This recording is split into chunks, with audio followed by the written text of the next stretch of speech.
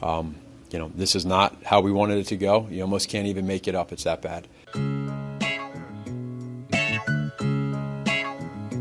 Welcome to Chicago, where the fire serve cold, with the Wolves and the Hawks never shiver in the snow. The Bulls keep it running, the Sox run the South, the Cubs run the North, but the Bears run the house. True Chicago sports fans got their ears to the street. Any team make a move and they never skip a beat. And in this house, this is where we be.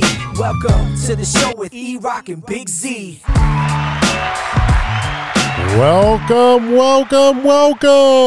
Welcome to Chicago. Coming from the True Chicago Sports Fan Cave, this is the TCSF podcast with E-Rock and Big Z. Yeah. Episode 74 is brought to you by 606 Media, True Chicago Sports Fans, ACSI, and Grit Clothing Company. Don't forget to go to gritclothingcode.com and get your official TCSF podcast t-shirts. Search for keyword True Chicago and use our promo code TrueFan15 for 15% off your entire order. That's TrueFan15. Go get your official TCSF shirts now. Right now. As always, I am Big Z, and I'm here with my boy, E-Rock. What up, E? What's up, Z? What's up, ladies and gentlemen? Welcome to the show. If you're a first-timer or a long-timer, please remember to hit that subscribe button, that notify button, and go ahead and give us a review on your listening app of choice. And guess what, ladies and gentlemen? It's the holidays. Why don't you just give us 5 stars? I mean, that's what we would do for you. Don't forget, you can support the show with a monthly subscription at anchor.fm/True Chicago Sports Fans. Go on over there, click on support, and you can subscribe for as low as 99 cents a month. It's the holidays, like I said, help us make a little bit of extra coin. My kids like gifts, so we gotta, we gotta make some money. Every little bit helps. Look, hey, if you like the show, tell your friends, and they will tell their friends, and we can all be friends, and we will all, talk sports and listen to sports together and have a good time. Z, what's up, brother? How was your week? Week was pretty good, man. Let's see, what did I do? I gotta go backwards. I gotta go not chronological. Way back. Way back in the time. What did I do? All right, so I think I went. What did I do yesterday? Shit. Oh, yesterday I went to a Friendsgiving. I got invited. Friendsgiving. Yeah, a little Okay. Friendsgiving. Yeah, Okay. It was more like a winter wonderland, and she was one of our friends and her husband. They did an awesome job, dude. I'll show you pictures later, but Okay. they put a backdrop in the sala or no, in the dining room. Yeah. She's got 12-foot ceilings. It's all red, and she put Fancy. yeah. Just it's a bunch of Christmas quotes from different Christmas movies. Okay. She had one from National Lampoon's Christmas Vacation, Yeah. Elf. They had different quotes all over all the different walls, and it was pretty good. Obviously, I just went there for the food. Let's be honest. So yeah, I ate there. They had some lechon, arroz con gandules, some chicken. Yeah, so pretty good food, pretty good spread. I was there for a little bit, and then took my butt home. Friday, I was out in the burbs. Getting a little more drink on. Saw one of my former coworkers that met me out there as well. Let's see, bowling. Carried a team. Oh. For one game. How's your back hurt? It doesn't. No, this is the best I felt in about 2 years. It's really taken me a long road to get back to where I used to be in bowling when I used to bowl in the upper 150s and above.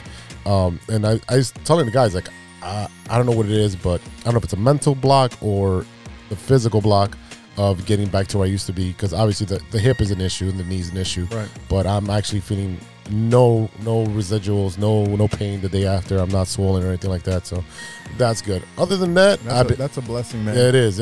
Because I wake up with the pain, and the hip pain makes the knee hurt. And the knee, I'm like, you're man. overcompensating. Yeah, and the thing is, you got to get the other one fixed already. Yeah, one of these days. Yeah, I don't think it's the same as the other one. I think there's something else going on in there. I think there's like something like clicking or rubbing. It's weird. Well, you might have what I had with your femur. The top of the femur is not formed correctly, and it's catching on the pelvis or the labrum there. So nothing like catching the pelvis. This is how you got 2 kids, man.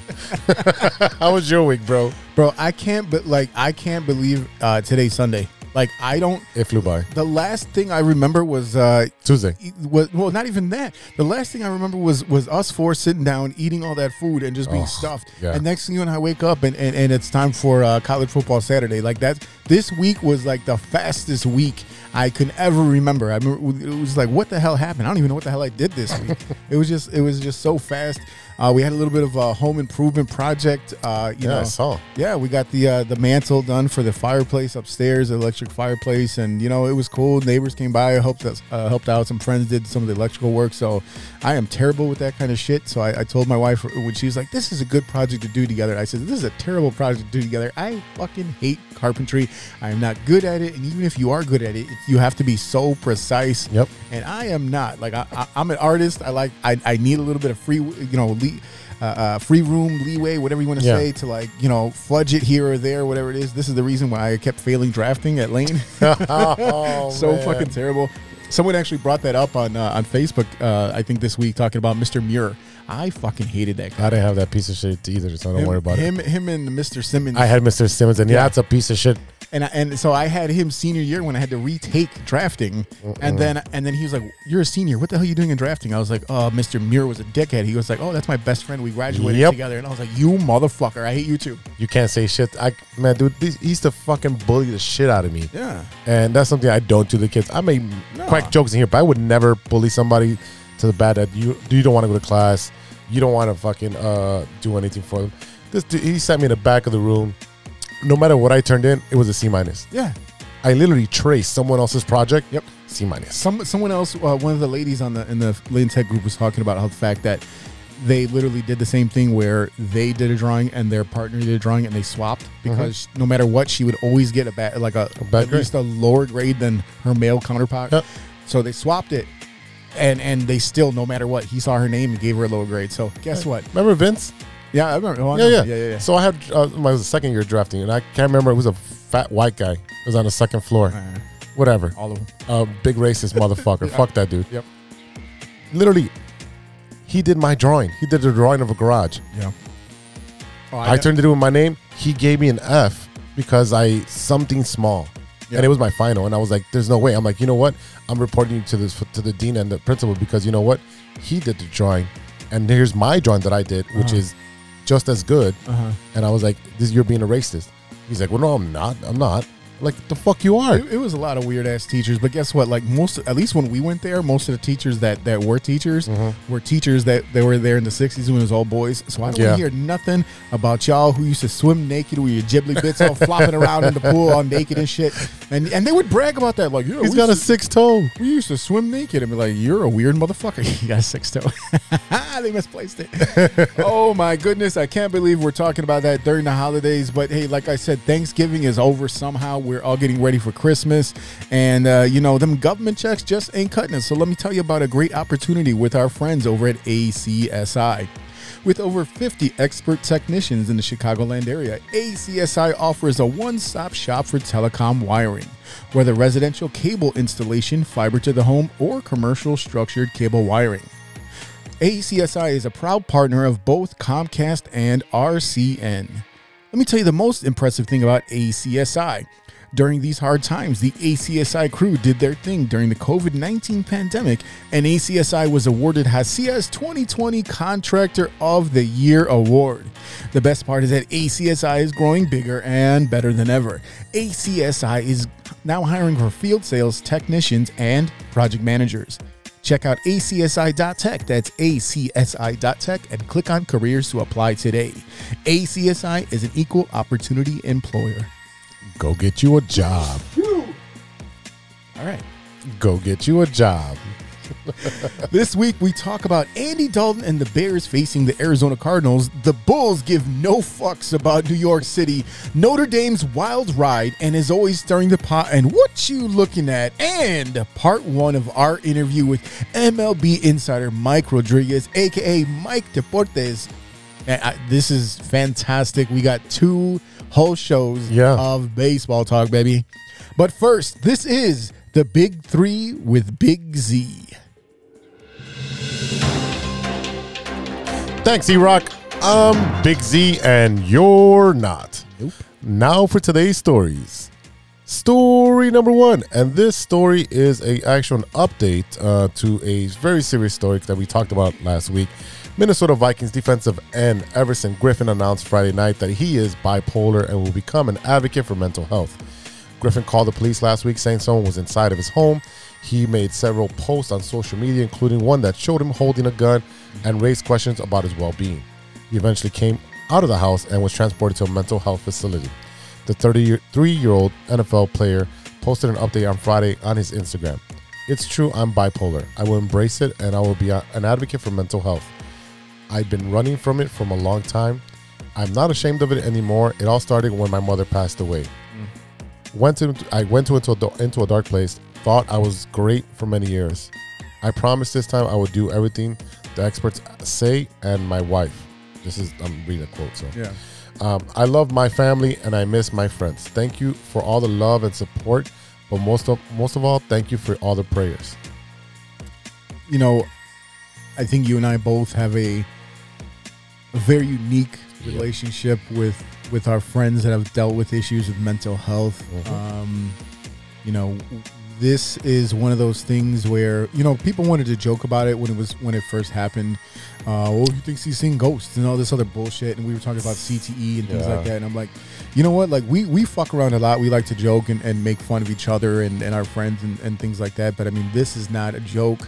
You know, we've talked several times about, you know, suicide prevention, things like that. So, you know, I'll say that I'm glad to see that he's not only recognizing that he needs help, but that he is seeking the help that he needs for his mental health, and that he is, you know, relying on his doctors and his family to help him out in this situation. Let's be honest, like when it hits celebrities or professional players or people of status, when they are able to say, hey, I suffer from this, I have this, it brings attention worldwide.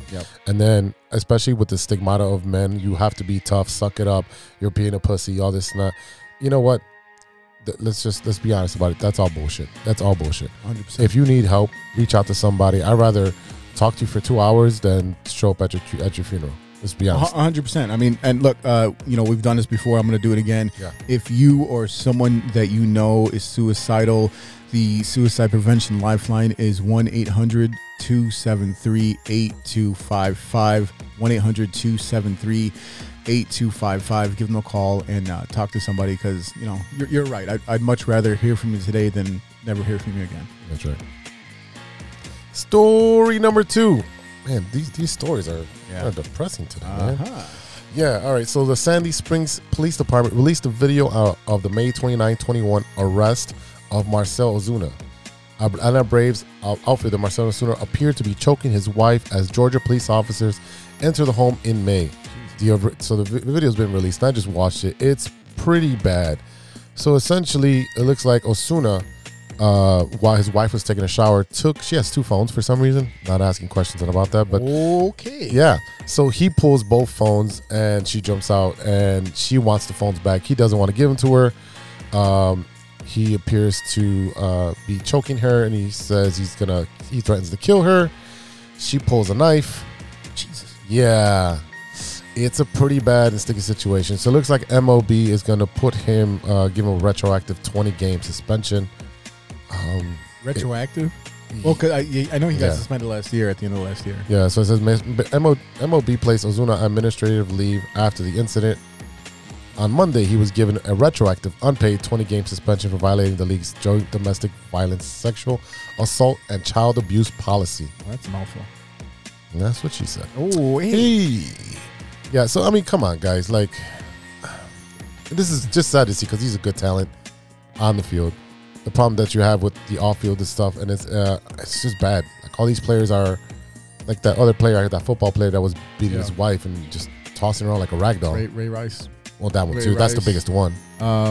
Yeah, I mean, look, this seems to happen all too often. And I don't, look, if you don't want to be there, just get out of there. There's no reason to be around, stick around, and just do some heinous shit like that. I mean, just get the fuck away from there. Here's the thing.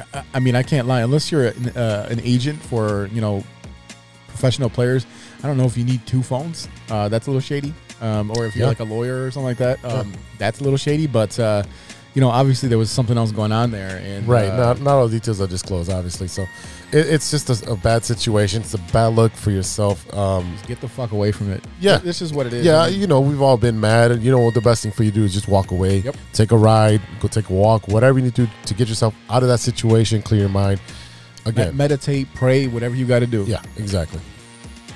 Story number 3. Let's end with a high note. Come Oh on. boy. Plumber finds cash checks in a wall at Joel Osteen's Lakewood Church. Damn, I wish I was a plumber at that point. All right, so insert joke there. Come on. I'm not. You know why? I'm so distracted because I fucking hate this guy So do I. much. He is such a piece of shit. He's a crook. He's a crook, and if I'm not mistaken, the money that they found was reported to be lost or stolen a while Right. ago. I'm like, fuck this guy, man. Yeah, envelopes of cash and checks were found behind a loose toilet by a plumber doing repairs at a celebrity Fuck outta here. televangelist, Joel Osteen. So the plumber detailed the bizarre discovery made on November 10th at the Houston Mega Church on the morning show of 100.3 The Bull, a country music station in that city. Yeah. There was a loose toilet in the wall, and when we removed the tile, the caller said, we went to remove the toilet, and I moved some insulation away, and about 500 envelopes fell out of the wall. And I was like, oh, wow. The plumber then contacted the maintenance supervisor and turned in the envelopes. Fuck that. Fuck this guy. Look. I would not turn in shit. Look, listen. I am not one to ever shy away from any topic. Not you. Yeah, no. And people, it's rude to talk about politics and religion and money. I'm like, why? How do you learn things if you don't talk about them? You know what I mean? Like, to me, those are the most fascinating things to talk to people about. I'm not trying to judge you. I don't want you to judge me. It's just as bad as sports. But yeah, I mean, like, it's just opinion. But Yeah, it's opinion. To me, I feel like you can learn a lot from people by talking about those topics in particular. To see how smart they are about the topics. Well, it's not even just about that. It's just about, like, I think when you talk about topics that are quote unquote forbidden or taboo, you learn about yourself, you learn about other people, you learn what people actually know and what they don't know and what they think they know. Right. And it's just fascinating to me. Just religion in general is fascinating to me to study and to learn about. So that being said, fuck this guy. He's running around the false pretense that, I'm the savior. Look at my big gigantic church. Oh, good Lord. The good Lord bless me to take all your money and put it into this big giant fucking building. And then you guys can come and worship me because you're not worshiping Jesus. You're worshiping me because get the fuck out of here. Look, let me tell you something. Number one, that you should be taxed to, like, just tax the fuck out of this guy. Number two, if you got that big dumbass building just so people can come in there and sing with you, turn that into a fucking shelter. Yeah, turn that into a food distribution center. Yeah, when there was the hurricanes, he didn't open his doors. No, because fuck him. That's why. Piece of shit. I can't stand that guy. I'm sorry, man. And the TV church, I don't give if you go through history, all of these TV church guys are fucking scumbags, scam artists. Oh yeah, fuck them all. And if you want to know why we talk like this, watch the show. What's the show that Danny McBride did? Oh yeah, what it was He's Bound and Down. No, the church one where he's. Yeah. The Righteous Gemstones. Yes. Watch that. Yeah. And then you can understand why our opinion's the way it is. And if you don't like it, well, you can debate us. Or just Google this motherfucker and he's a piece of shit. Fuck that guy. All right, y'all. I'm Big Z, and that's news to me. We'll be right back after a word from our sponsors.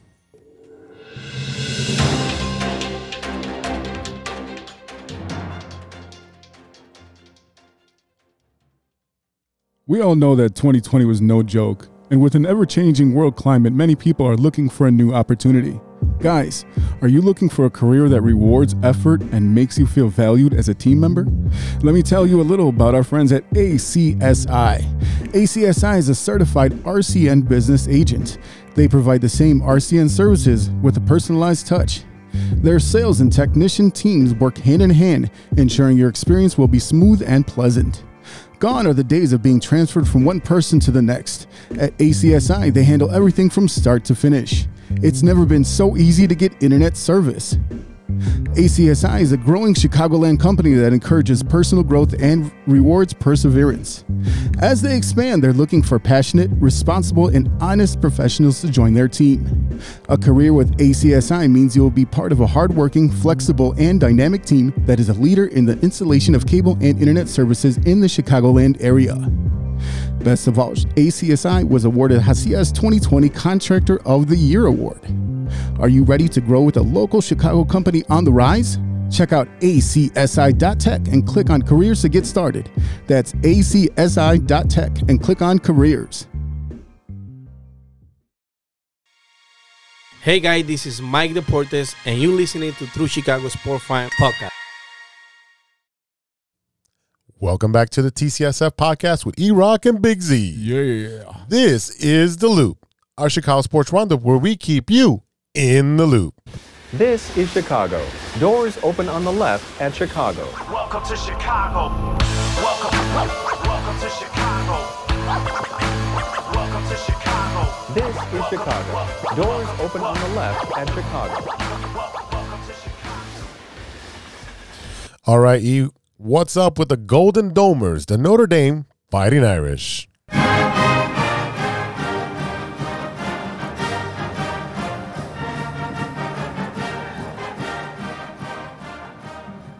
Holy shit. What a week for Notre Dame Fighting Irish football. So Man, I got excited there, huh? So nice I had to hear it twice. Yeah, Brian Kelly, the winningest coach in Notre Dame football history, is now the head football coach at LSU. He unceremoniously left the Irish before even telling his fucking players. All right, let me stop you right there. And I know you got a lot to talk about. Yep. I'm going to get my 2 cents here. Yep. What the fuck is going on? How does that work in college football where you can be in the hunt? You still have games left, possibly, if you're going to go and leave your team hanging dry there. Regular season's over. Yeah. So there's no more games. And I'm going to tell you, I didn't know this before this happened because you had, I want to say Lincoln Riley left Nebraska or whatever the fuck he was or Oklahoma, and he went to, I think, USC. That was a big thing too because Lincoln Riley was a big up-and-coming name in college and blah, blah, blah, whatever. The reason why they are right after the season's done, why they're leaving their teams to jump ship is because they moved up National Signing Day for high school players. Right. And they do that so that these high school players can get signed before Christmas. That's why they leave so early to jump over. You know what I mean? What was it? It used to be like February, wasn't it? It used to be like in mid-January where they would actually sign. Yeah. So they changed it for the high school players, which benefits them, but it's shitty because your college players who they've been playing for this coach this whole time. Look, Brian Kelly, like I said, 12 years, winningest coach in Notre Dame history, happened this year. You know what I mean? That he beat out Knute Rockne. Could never win a championship. And that's hard to do at Notre Dame. That's just hard to do at Notre Dame. He kind of did the same thing when he left Cincinnati to come to Notre Dame, which ironically is the only team that beat Notre Dame this year, but that's neither here nor there. He was in like Central Michigan or Appalachian, so he's actually moved up through the rankings of football, and he's only 60 years old. I mean, like I say only because that's not that far away from us at this point. But yeah, so he's only 60. He actually got a 10-year deal worth at least $95 million, and no previous coach has ever left the Irish to take a job at another school. So I want to say that we actually heard a lot of sound, and we were talking about this before, where Notre Dame fans were like, I'm tired of Kelly. And I'm like, this is a Boston guy, an Irish guy that, you know, he always talked about his dream job was being the head coach of Notre Dame football. He came in here, he did his thing. He went to the playoffs a couple times. They went to a championship where they lost to Alabama years and years ago. So, I mean, like, I want to say aside from winning a title, which is extremely hard in this day and age in a city or a team like Notre Dame football, independent, doesn't have that championship game for a conference. He did his job here. I don't like the way he left because it was leaked before, and it was leaked before the players actually knew, which was shitty for them. And the funny thing is that he's out there on the tarmac or whatever it is, and he's talking to LSU, Louisiana State, who just got rid of Ed Bergeron, who is from Louisiana. He's the guy who's like, I'm from the back. That Water boy. Guy, the water boy, yeah. So that's Ed Bergeron, who just 2 years ago won a national championship with Joe Burrow at the helm. Yeah. So, I mean, like I think they bought him out or they got rid of him in mid-season because college football is fucking weird. But he goes down there and he's introducing himself and he's like, hey, y'all, I'm Brian Kelly. And they're like, you're from Massachusetts. And he's like, me and my family are so excited to be down here and we going to win some football games. And they're like, you're from Massachusetts. Yep. I did hear that sound there. That shit was hilarious. I'm like, yeah, looks like you're doing a bit there, bro. Yeah, it was pretty funny, I got to say. But it did not take long for the Irish to find their next head coach. Just after 8 o'clock this morning, the University of Notre Dame announced its 30th head football coach in program history. 33-year-old Marcus Freeman, the defensive coordinator this year, will take over as head coach here in South Bend. So, South Bend, Notre Dame, they had a really, really good defense this year. The former Bears 5th-round draft pick was tapped to be one of the youngest head coaches in college football. He's actually 35 years old, so that kid was wrong. He spent only one season as Notre Dame's defensive coordinator, and he was a player favorite since coming to the Irish. Freeman brought in his young family and addressed the team shortly after the announcement was made. Not every day you go to work and you have a camera in your face, you know that? We're doing great. How are you? Hi. Is this Notre Dame? That's Notre Dame. So this was the original outside mural. That's what Rockne built. Your brand new head football coach is going to tell you.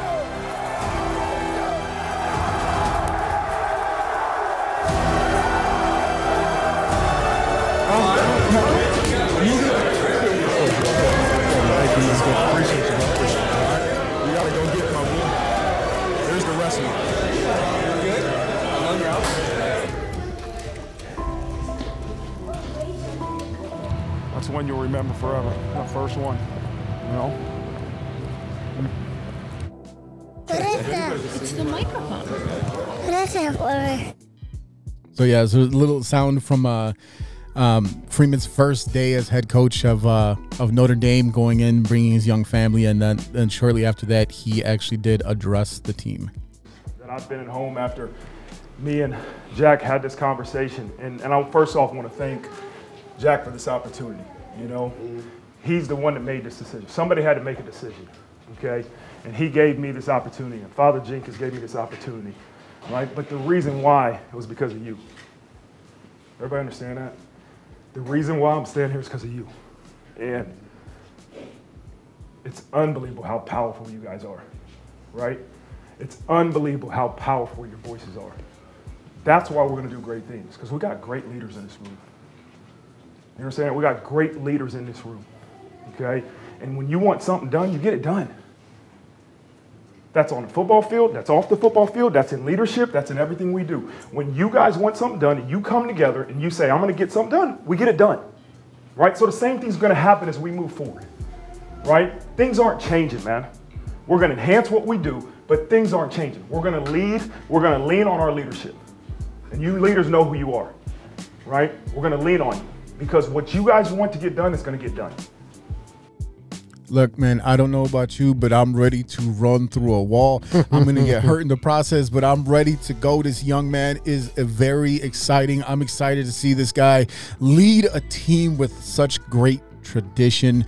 I want to say the second black head coach in Notre Dame history behind Ty Willingham, who was there a few years ago.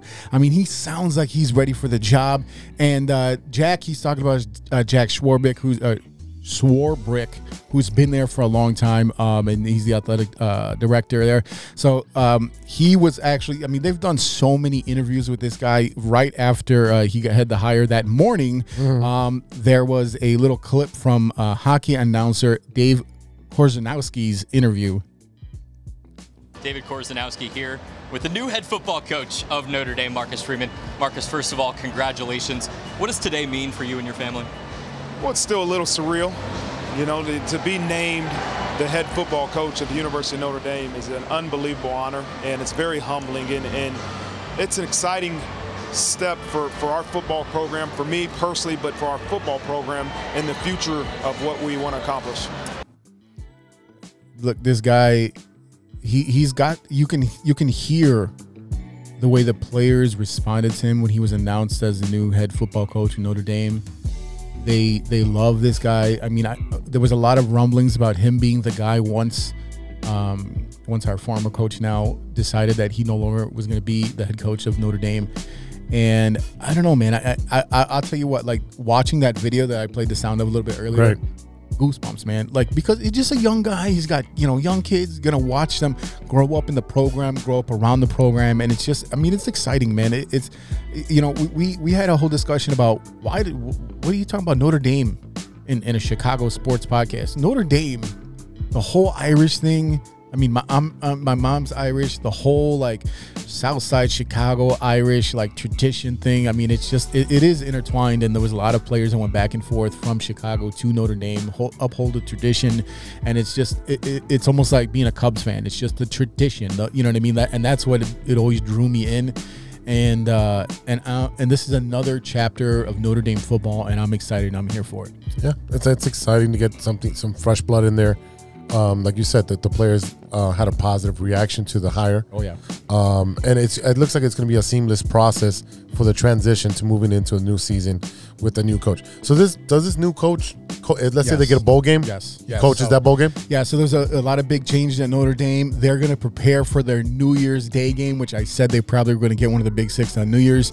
They're going to face Oklahoma State in the Fiesta Bowl. The final rankings were announced, and the Irish came up just short of a playoff bid. They finished 5th, right behind the only team who beat them this year, the 4th-seeded Cincinnati Bearcats. The college football playoff is now set, with number 1 Alabama taking the top spot after beating the formerly undefeated Georgia Bulldogs in the SEC championship. Wild.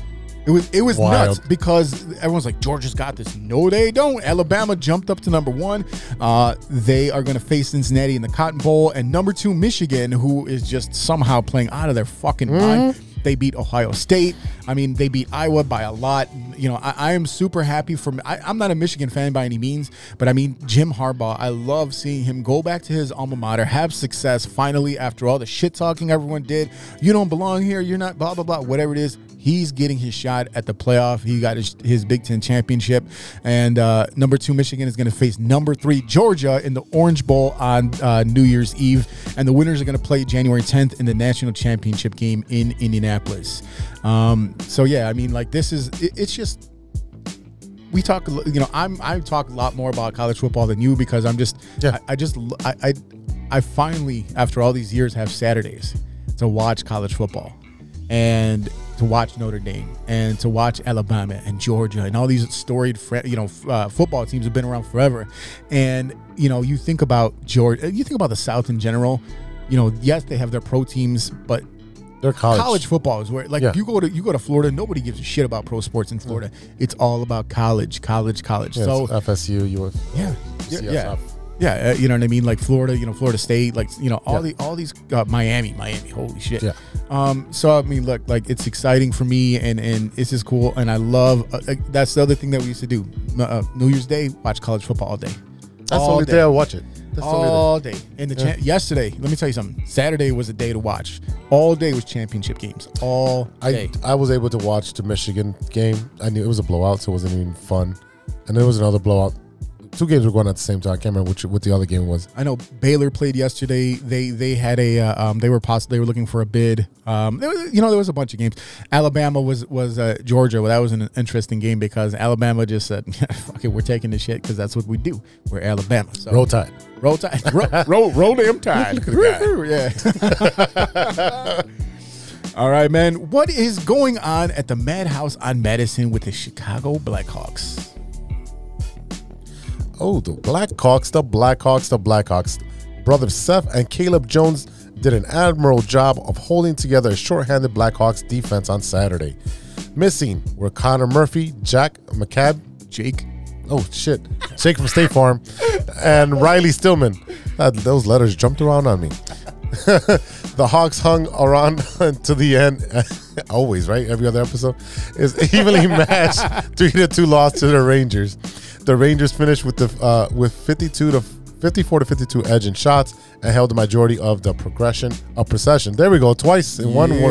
Yeah, but the Hawks nonetheless led 26 to 24 in scoring chances and 12 to 6 in high danger scoring chances. Do we know what that really means? Well, I kind of do, but X-Star Artemi Panarin, his goal with 5:14 left proved to be the game winner, but the Hawks still pushed late, getting one back on Alex DeBrincat's reviewed goal and generated a few opportunities for an equalizer. Sure. The Jones brothers were officially paired together on the top pair, no less, for the first time in their Hawk tenure. And it's a heartwarming coincidence is to see the two brothers play at the same time.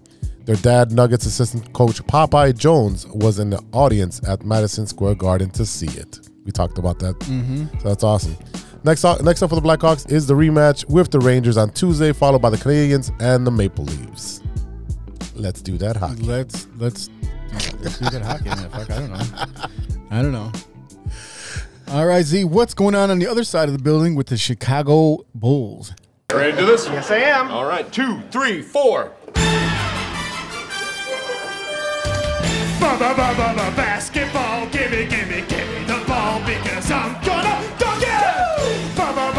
Basketball, gimme the ball because I'm gonna dunk it! DeRozan kicks, ball alone, he got it! Yeah. So we have the Kings in New York. I don't know what happened with that sound. They just cut off right there. Okay. But basketball, baby, basketball. The Bulls are Kings of New York with statement wins versus the Knicks and the Nets this past weekend. Lonzo Ball, like you just heard, put a nail in the Nets' coffin on Saturday with a three-pointer for the 111-107 win.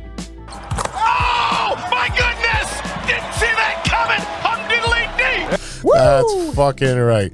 The Bulls entered the game with Javonte Green, Kobe White in health and safety protocol after testing positive for COVID-19, with Pat Williams with his left wrist, which is already done for the year pretty much. And then Bulls starter Alex Caruso, who plays power forward, was later injured with a hamstring injury. He's had a couple of nagging injuries. He's got a wrist injury and a hamstring injury that's been nagging him all season. So they were short-handed. Bulls coach Billy Donovan said it was a medical decision to pull Caruso and that he didn't know how long he was going to be sidelined. So again, they're doing an MRI. So give him some time. Yeah, Caruso, they had to start him at power forward because they had no one else to start. And we've seen before when Caruso goes out that they really, really need him off the bench, playing defense, he sets the bugging tone. the shit out of people. So, I mean, look, I'm not looking forward to him not being in the lineup because this team right now. They have gelled so quickly. They have been very impressive in what they've been able to do in this short amount of time. Vucevic has been starting to shoot. I mean, you see him shoot threes, which is hilarious because he's so damn big.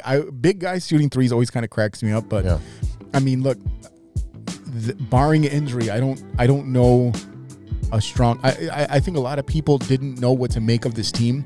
And one thing that did happen at the Knicks game, Zach LaVine went up to Stephen A. Smith and he said something like, "I know you want me to. I know you want us to fucking lose this, but we're not gonna." And then he went out there and then they beat the Knicks. So, and the reason for that because Stephen A. Smith was on Waddle and Sylvie either Thursday and Friday in the afternoon. I'm listening to it, and they had him. He's like, "Yeah, my number one team is the Knicks, and of course I want them to win." He's like, "Yeah, but that Zach LaVine, he's all right. He's getting better." Well, okay, he just showed you. Yeah, I mean, look, Stephen A. Smith, the one person who has a bigger fucking mouth than me. A bigger bank account too, man. That's why. Shut up. If I had a bigger mouth, maybe I'd make more money. Yeah. But look, Zach's sticking up for the team. Now, Zach, it's funny because I watched him when they play against Miami, and you see him take on Jimmy Butler and stuff like that. A lot of people forget that was the big trade right there. That was where you got what's his name, Chris Dunn, and you ended up being Markkanen with that pick. But I mean, Zach LaVine was the prize of that trade right there. Of course it was. And And that was after he already had the ACL tear, so there had to be extra things. But I'll tell you what, right now, I mean, would you trade Zach for Jimmy Butler right now?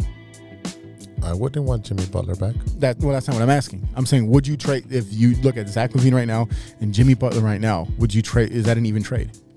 Oh, yeah. 1 for 1. Yeah, I think so. Why not? Fuck that. I think Zach LaVine's better than Jimmy Butler. Well, he's younger. And he's got a better shot. And better and more athletic and better. I mean, I wouldn't make that trade at all. Fuck that. As a player, no, not at this point. I think LaVine has grown into the superstar that we wanted to be. That's what I'm saying right now. Yeah.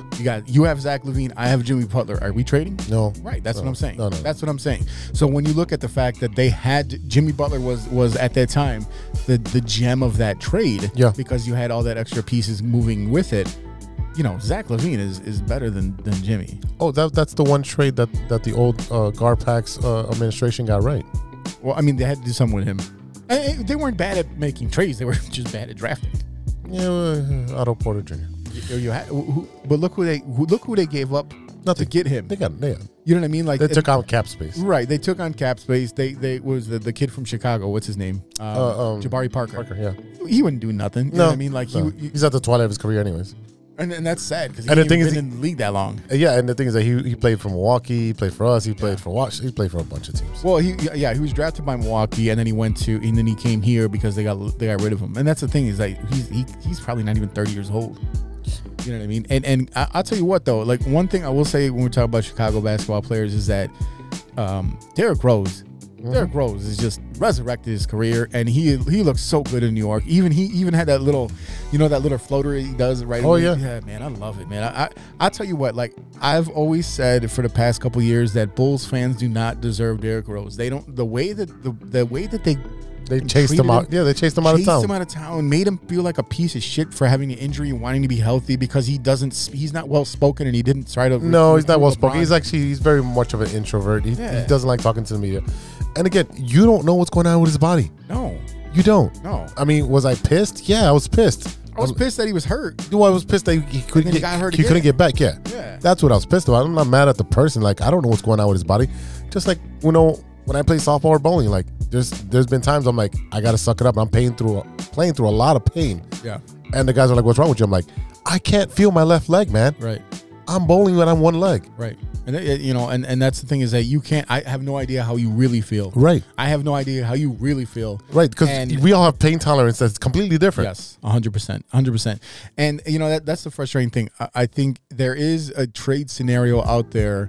Oh boy. Where I think was it Damian Jones and like a second round pick for and someone else for Derrick Rose, and I'm like, I'd probably make that trade. Mm-hmm. I'd probably make that trade. Bring Derrick back. I mean, I think him off the bench would. Yeah. Ooh. Yep. I could just see the potential with him, Zach, and DeRozan. Yep. Oh boy. And where he doesn't have to be the man. No, he doesn't. And I mean, like, don't get me wrong. The Knicks have a lot of good players on that team. Yeah. I mean, that is one rough and tumble, like gritty ass team. You know what I mean? Like, so I don't know, man. I don't see any reason why the Bulls cannot take the East this year. Agreed. Yeah. That the East is theirs for the taking. Yeah. All right, next up for the Bulls are the Cavs and the Heat this week. So again, we get to see the Jimmy Butler rematch. Well, I mean, look, they've already played the Knicks like 4 fucking times, and they played. I think they're done with the series. Yeah, for the season, yeah, because they've played 4. Them. They played them here when they had. Remember, because it was Joakim Noah night here when they did the thing, and they had Taj and Tibbs and Rose and all them. And then they had the bobblehead night, so it's twice already. Yep, and they played them because they also played them in New York. Yeah, so that means 2-2, I think, and then they beat the Nets twice. Mm-hmm. Twice, son. So I don't see any reason why they can't do this. That's probably because the Earth is flat. That's probably why. Oh, brother. All right, fans, we'll be right back with some Bears football after a word from our sponsors. This is Chicago. Doors open on the left at Chicago. Hey, true Chicago sports fans, show off your Chicago pride with some fresh clothes from Grit Clothing Company. At Grit Clothing, they create that simple yet classic style that represents that Chicago Southside lifestyle. From t-shirts to hoodies, hats to glassware, they've got you covered. Grit has everything you need to represent your Chicago pride. So do it right now. Check out gritclothingco.com and use the promo code TrueFan15. TrueFan15. For 15% off your entire order. Let me say it again. That's gritclothingco.com and use the promo code TrueFan15 for 15% off of your entire order.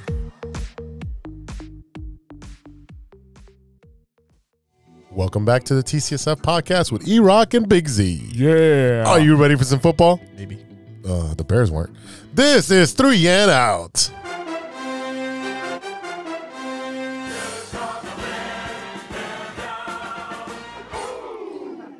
All right, E, what the hell happened with our beloved Bears?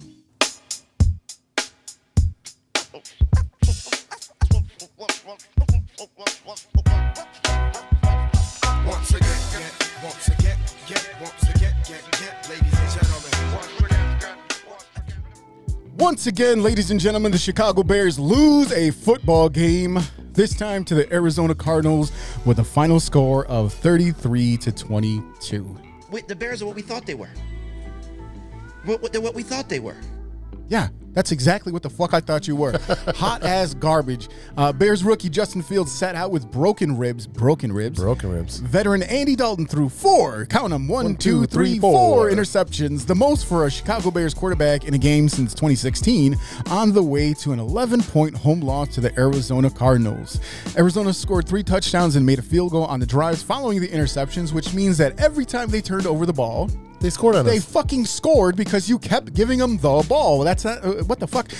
They had touchdowns after picks on the Bears' first 2 drives. That is awful. And look, the first one wasn't. Most of them weren't there. To be fair, I know the first 2 were not Dalton's fault because they were tipped. Yeah. The tip, and then the one where I think Cole Kmet did this fucking tumbling technique where he was like, hey, watch this. I'm going to fumble without ever touching the ground. Bloop. And then just gave that shit away. So that was really embarrassing once again. The result of this game was the Bears' 6th loss in 7 games and 8th overall. While the Cardinals welcome back quarterback Kyler Murray and top wide receiver DeAndre Hopkins from injuries, the 4-8 Bears were missing multiple stars, including Fields, who was not medically cleared to play after being limited in practice all week. Outside linebacker Khalil Mack is out for the season. Defensive lineman Akeem Hicks and wide receiver Allen Robinson missed their 3rd straight games with injuries. So, yeah. Quote unquote injuries. I mean, I don't think A-Rob is just sitting this out. He's like, y'all gonna pay me. I ain't gonna play. You ain't passing me the ball anyways. That may be true. That one I think you may be right on. You know why? Wait, the Bears are what we thought they were. That's right. Yeah, Andy They're what we thought they were. Oh, my bad. My bad, Dennis Green. My bad. You're still going. he was.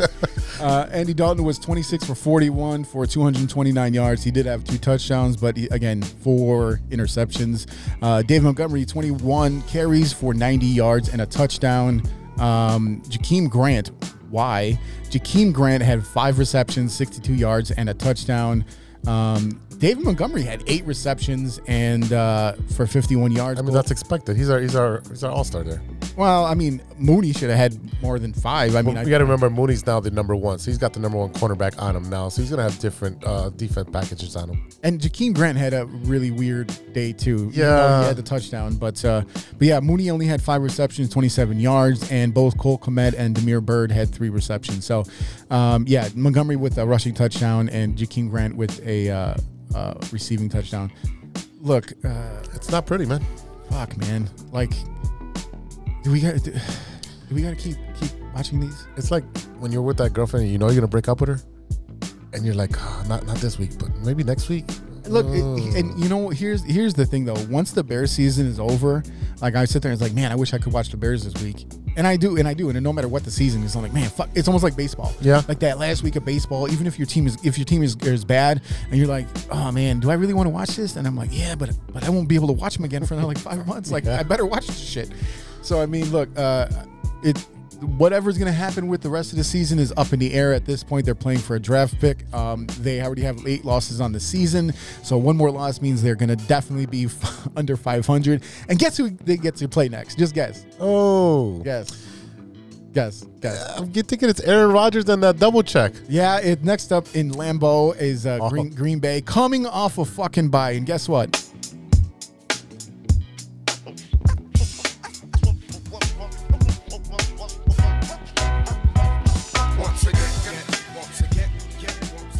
Once again, I expect another fucking loss to Green Bay in Green Bay because that's all they do. You know, some teams win, win, win. We do not do that ever, ever, ever. If you're making some wagers, put your rent money, your mortgage money on the Packers. Ugh, yuck. It's about money. Yeah, I don't. I do not like that. And look, again, no one knows what's going to happen for the end of the season. I have no idea. I like seeing Cole Kmet getting some catches finally. Yeah. I'm tired of seeing Andy Dalton. It is what it is. I mean, isn't it weird that when Andy Dalton is at the helm, he throws more to Jimmy Graham and not as much? That's true. Because when he finds Jimmy Graham, like, oh, Jimmy Graham had a touchdown. I'm like, yeah, but Cole Kmet played all game. He 5 receptions.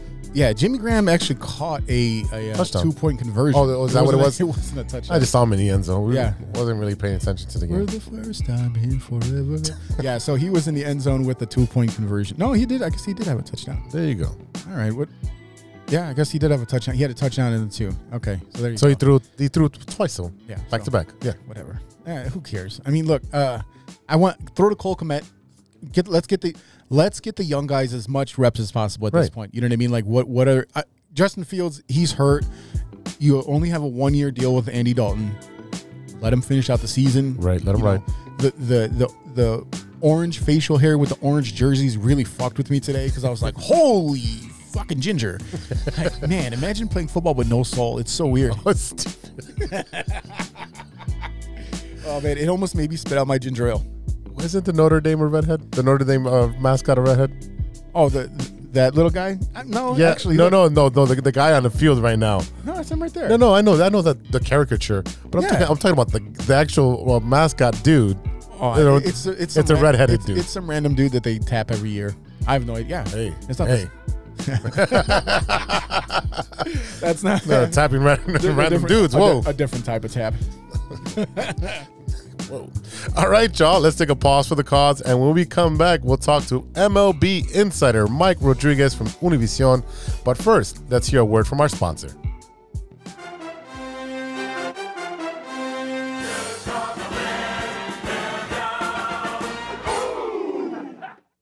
We all know that 2020 was no joke, and with an ever-changing world climate, many people are looking for a new opportunity.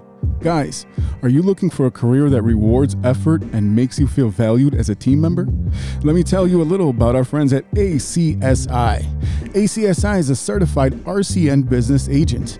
They provide the same RCN services with a personalized touch. Their sales and technician teams work hand in hand, ensuring your experience will be smooth and pleasant. Gone are the days of being transferred from one person to the next. At ACSI, they handle everything from start to finish. It's never been so easy to get internet service. ACSI is a growing Chicagoland company that encourages personal growth and rewards perseverance. As they expand, they're looking for passionate, responsible, and honest professionals to join their team. A career with ACSI means you'll be part of a hardworking, flexible, and dynamic team that is a leader in the installation of cable and internet services in the Chicagoland area. Best of all, ACSI was awarded Hacia's 2020 Contractor of the Year Award. Are you ready to grow with a local Chicago company on the rise? Check out acsi.tech and click on careers to get started. That's acsi.tech and click on careers. Today's guest is an MLB insider reporter for Univision. Ladies and gentlemen, please welcome in Mike Rodriguez. What's up, Mike? Thank you for coming in, brother. ¿Cómo está? Todo bien, bro. Thank you guys having me here. I really love this, man. And ready for you guys. Ask me anything you guys want to know. Oh, boy. Listen, you have the honor. You have the absolute honor of being the very first guest in studio. Wow. Yeah. Yeah. First one? First one, because, you know, with the pandemic and everything like that, everything has basically gone through Zoom. I mean, we've had our friends on here. Yeah, our friends are on here all the time. What I mean? So, shout out to Mike Logic, who's been a very reoccurring guest when talking about basketball and things like that. But I mean, like, it's hard with everything that's going on, and so we really appreciate you coming here today. Thank you, guys, and I'm happy to be here. You know, I like sport, I like baseball, and I want to talk everything you guys want to ask me. I'm fine. Yeah, I love it. I'm ready for it. All right, so oh boy, here we go. Let's start. Let's start the fight right off the bat, which we do with all of our baseball guests. We got to ask: Cubs or White Sox? Oh my God. I'm Cubs, man. Oh, you see, I don't want to hear anything that I don't bring you any Cubs guests. I don't tell you say, oh, you bring White Sox guests all the time. No, it's a Cubs guest this time. We went a long time without a Cubs guest. We so- did. Well, they're hard to reach. I know. Yeah, that's true. That's true, man. Especially now, though. Yeah. Well, it ain't nobody talking to nobody now. I mean, yeah, that's crazy. Hey, so how did you get started in baseball, man? Well, man, I used to play baseball back in the day. I played in Dominican Republic. I was growing up. I went to Puerto Rico. I played over there, college. And I love baseball since I was a little kid. You know, my dad used to take me to the ball games. Okay. And my grandfather, too. One time in Dominican Republic when I think it was 7 or 8 years old, my grandfather take me to the ballpark, but he didn't have no money to buy the tickets to go inside the game. So my grandfather was 6'5" tall. Wow. And he took me behind the outfield, center field. And that was in the back, you know, on the Dominican Republic, you could see. Well, not anymore, but back in the day, you could see in the back of the outfield the game if you step up on Sunday. Okay. So my grandfather looked up for I think it was 2 blocks. And put The center blocks? Yeah, and top of the shoulder. And he went in there and he put me on his shoulders. Nice. And that's how I watched my first game. Wow. That's a great story. And after that, I was like, you know, this is what I like. And I keep playing. I play baseball. You know, I went to college, like I say. And it just, the love of the game, it was on me. Always, since I was a little kid. Yeah. All right. Well, what part of DR are you from? I'm from the city, Santo Domingo. Santo Domingo. There you go. There you go. So growing up, you played baseball. You said you played in college and so forth. Did you play baseball on the street? Yeah. Oh, yeah. Talk about that. A lot, man. Especially in DR, you know. Yeah. In DR, we do like it's called like the neighbors game. Yeah, okay. So everybody come out. Everybody plays in DR. Everybody know how to play baseball. And we come outside. You know, we used to make this ball. It was socks. We put tape around it. And put a socks on it, and then put more tape, and then put another socks, and that's how we create a baseball. Wow, that's legit. I remember some of the players that they would show when they were getting interviewed how they would play baseball, and similar stories to the baseball, but they would show me that they had a piece of cardboard as a glove. Yeah. Well, I never got to try that because that was way before. Oh, me, yeah. A long time ago, but by the time that I was growing up, we already have like a little glove that we could have used. Yeah. Thank God, you know. Yeah, and then stuff gets passed down. The ball was hard because, you know, this guy will hit the ball far and disappear. So we didn't have no money to buy some ball all the time. So we used like, you know what, let's get this idea, and we start creating the balls like that, and that's how. And then the ball was not going that far because there was some right, tape. Right. Hey, well, you know, let's talk about your family a little bit growing up. Like, you know, what did your parents do for a living? Well, my mom, she take care of us, so she uses a homemaker. Yeah. My dad have a restaurant in Puerto Rico. He got his own restaurants. Food restaurants. Okay. Alcohol too. There you go. So it's our favorite. Food and alcohol, baby. So this is what my dad does for a living since I was born. And he used to do construction too before back in the day, but then he switched to make his own business, and that's what he likes. So you guys go to Puerto Rico, you guys can find him. He got a really good food in the restaurant. What part of Puerto Rico? In San Juan. Okay. Yeah. Man. So once you fly in, we can go get some good food. There you go. That's what's up, man. So you know, you talked about playing baseball as a kid. What's the highest level of baseball that you played?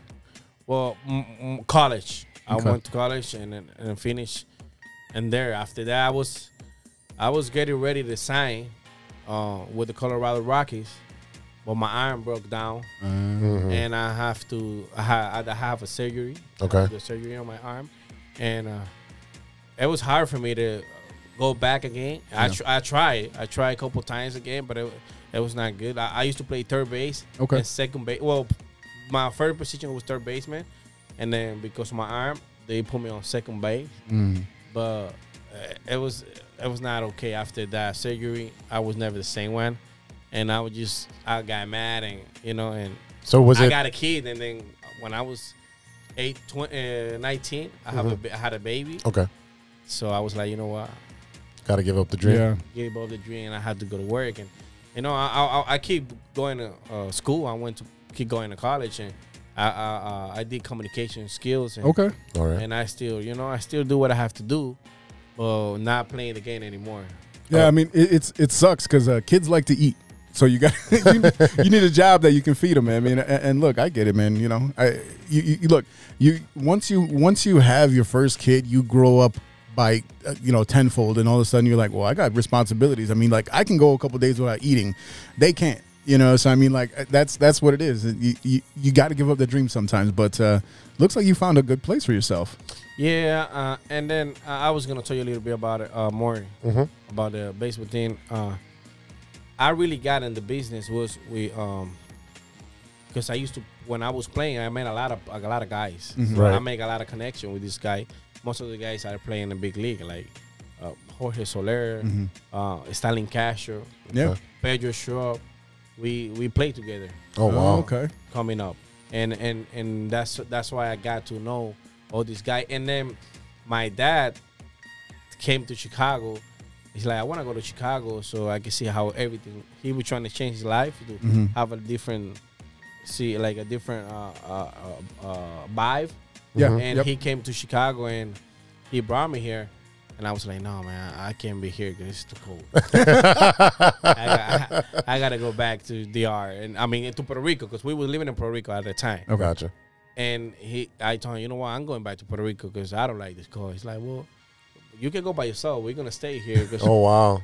And I went to Puerto Rico, but then I was like, no, I got to go back to Chicago because my family out there. And I came, and I was, I got to get used to this cold. And I've been here. Now I love it, though. I like it now. I'm not going anywhere else now. Yeah, I mean, look, people, to me, at least in the States, Chicago is one of the best summer cities. There's just so much to do. You got, the two baseball teams. You have international cuisine from anywhere on the planet. I mean, like, there's no place like Chicago in the summer. You get a small town feel, even though it's a big city. Yeah. You can find anything you need here. And yeah, you got to deal with the cold, but I mean, it's I don't know, man. I would have a hard time seeing myself living anywhere else full time. Well, I mean, I'm coming for the hot weather, So Right. Over there, it's 80 degrees, 90 degrees all year long. And when you come over here for the first time, you're like surprised, like, oh my God, this cold not for me. Were you like, I want to see snow? You one of those people? Oh yeah, I did. I'm not gonna lie. I say I want to see snow, but and then when I saw the snow, I'm like, that's it. I don't want to see it. You only got to see it once. You only got to see it once. That's it. That's it. And then when you get the 12, 14 inches, like, I don't want to see no more. No, because it's great when it's coming up, Yeah. But the problem is when it You have to- stops. yeah. And then it's all the dirt and the floor and all that. That's when it really I don't like it. But if it would just come out all the time, that's it, stay like that, that'd be fine for me. Yeah, I mean, when I was doing, I did appliance repair for a long time and out in the streets and always trying to find somewhere to park. Yeah. And like where do I leave my truck and just that and I used to get annoyed. People, I can't wait for the snow. I'm like, you can keep the snow. If you could make all the snow go to your house and not where I need to go, then that'd be great. Because I'm like, y'all are so inconsiderate. Like they have any choice whether the snow is coming or not. But it used to drive me nuts there. But let me ask you, like, we know your baseball background. You know a lot of players coming up. How did you get started with Univision? Well, before I get to that part of Univision, like I was telling you, I got good relationship with the players since I was playing back in the day with them. And my thing started with Soler. When Soler came from Cuba, he first went to Dominican Republic. So over there, when he was getting ready to sign, at the time he was not with nobody. He was broke. He was trying to make it. And my grandma, she used to live right in front of where he was getting ready to practice. Okay. And one day, I was sitting on my porch and looking to the field, and I see this big guy, 6'4", working out, running, but he was by himself, and he saw me, and he told me, "Hey, do you want to catch?" And I was like, yeah, sure, let's catch. And we start. That's how I got to know Soler. Wow. You know, and we started playing, and we make a really good relationship. Which he would come to my grandma's house because grandma's always like to cook. To cook for you, yeah. Yep. He's got to eat. Yeah. And he's like, man, I need to go to your grandma's house so I can eat. So he went one day, and after that day, he went every day. He's like, no, I got to go over there because your grandma's food is good. And that's how I have the relationship with him. Okay. And then a couple months later, I was coming back to Chicago, and he's like 3 days after my flight, he's like, oh, I'm getting ready to sign with the Cubs. Okay. I was like, no way. I thought he was lying. Yeah. You know, he's like, yeah, I'm getting ready to sign with the Cubs because he told me he have the Braves, the Phillies, the Reds, even the Yankees. They were trying to sign him. But the only team that were giving that good deal was the Cubs. They giving him a 9-year, $35 million, I believe, for a guy that never played in the big league. Right. You know, never played professional before. I mean, he played professional in Cuba, but not. It's a different story. It's a different story. So he signed with the Cubs, and when he came to Chicago, since I know speak English, it's like he didn't speak no English at all. He still don't speak English at all. And he's like, you need to be with me. You need to work with me so you can help me out through the city to do things, translate, and that's how I got in the Cubs with him. Okay. Wow. So how long have you been with the Cubs then? Well, since he signed with the Cubs, 2012. Right. So I was with him in the minor league. In the minor league, we went through couple leagues, and then in 2014, when he got called up to the big league, that's when that was my first time. Well, my first time going to the Cubs, to Wrigley Field. Wow. After he come up to the big league, and I was working and translating for him, and like 2 months later, by the end of the season when he got called up, the Cubs told me, you know what, we see you working with him, you do a really good job. Why you don't do it for the other guys too that are here? So that's how I started having a good relationship, and that's how I started working for the Cubs as a translator. So I did 2014, 2015, 2016. Wow. That's the best year. You were there right at the right time. I was the best times, man, for my life. I swear, I never experienced nothing like that. Yeah. Can you tell me about the first time you walked into Wrigley Field? Man, it was a great experience because I've been to a lot of parks, but when I see these fans, like, they're so excited for the players, they yelling and it's like a kid. You feel like a kid when you're there. Yes. You know, and it was great because I see how the players know the fans know the players, and they always you never see sometimes the players have a really bad days or they don't have a good series. You don't see the player like booing. It's weird. Yeah. You mostly don't see the Cubs booing the players. No. It takes a lot for Chicago Cubs fans to boo somebody. It's happened maybe once or twice that I can think of. But these fans, they're diehard fans. They if you're on the field, they love you. The thing about the Cubs is it's not just the current team, it's the history. And that's another reason why I say about, Chicago being such a great town, especially for sports. You look at every team that we have here, aside from the Bulls, and the Bulls came around in the 60s, but because of what happened in the 90s, it almost feels like they're one of these teams that have been around since like 1900.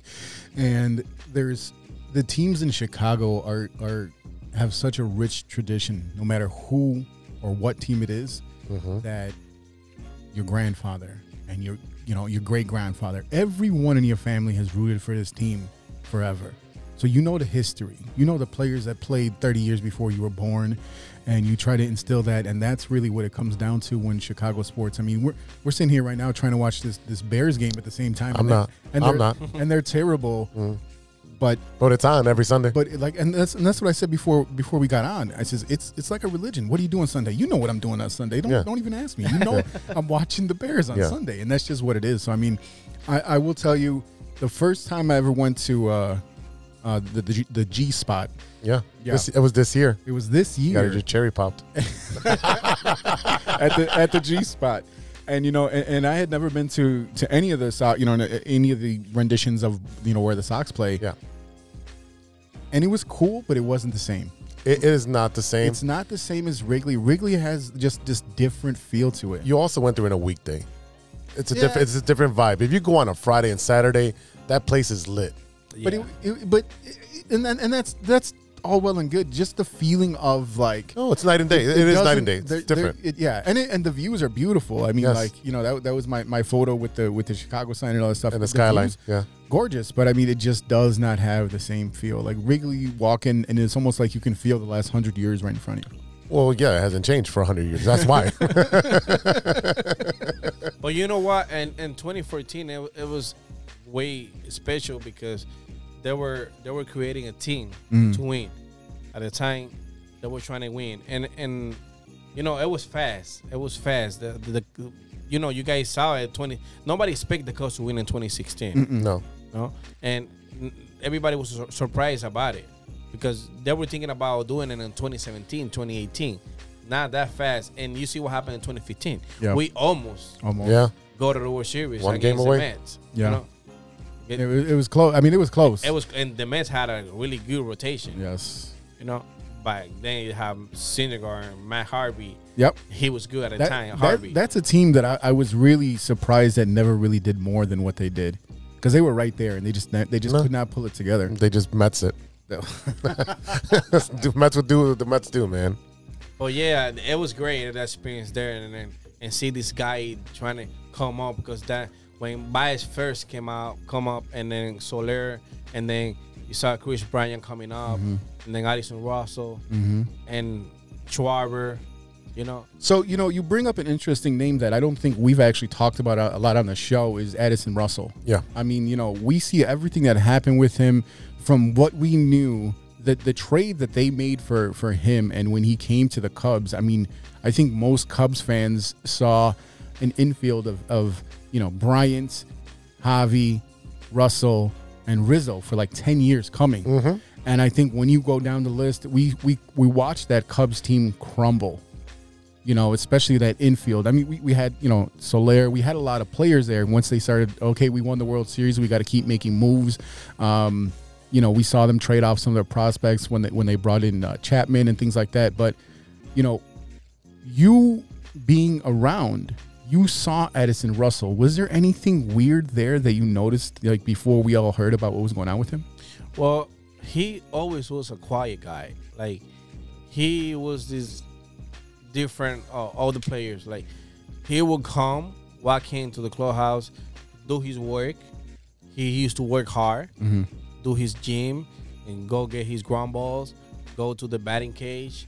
But he was just this quiet guy that you would talk to him, but he would just answer what you ask him. Like, if you were asking a question, he would answer your question, but that's it. Yeah. You know, was not this person that have a really good conversation with you about it. And it was not only with me, like, because I have talked to him all the time, but I can see him with everybody else. You know, and I always like I don't know, maybe, I don't know, something. I think he was having personal problems, you know, family stuff. So he had distractions. And distraction, which I think that's why he never finished his career with the Cubs or keep playing even in the big league, because he's not in the big league anymore, you know, for a couple of years. He was playing in Japan last I saw. He was playing in Japan and Mexico now. Yeah.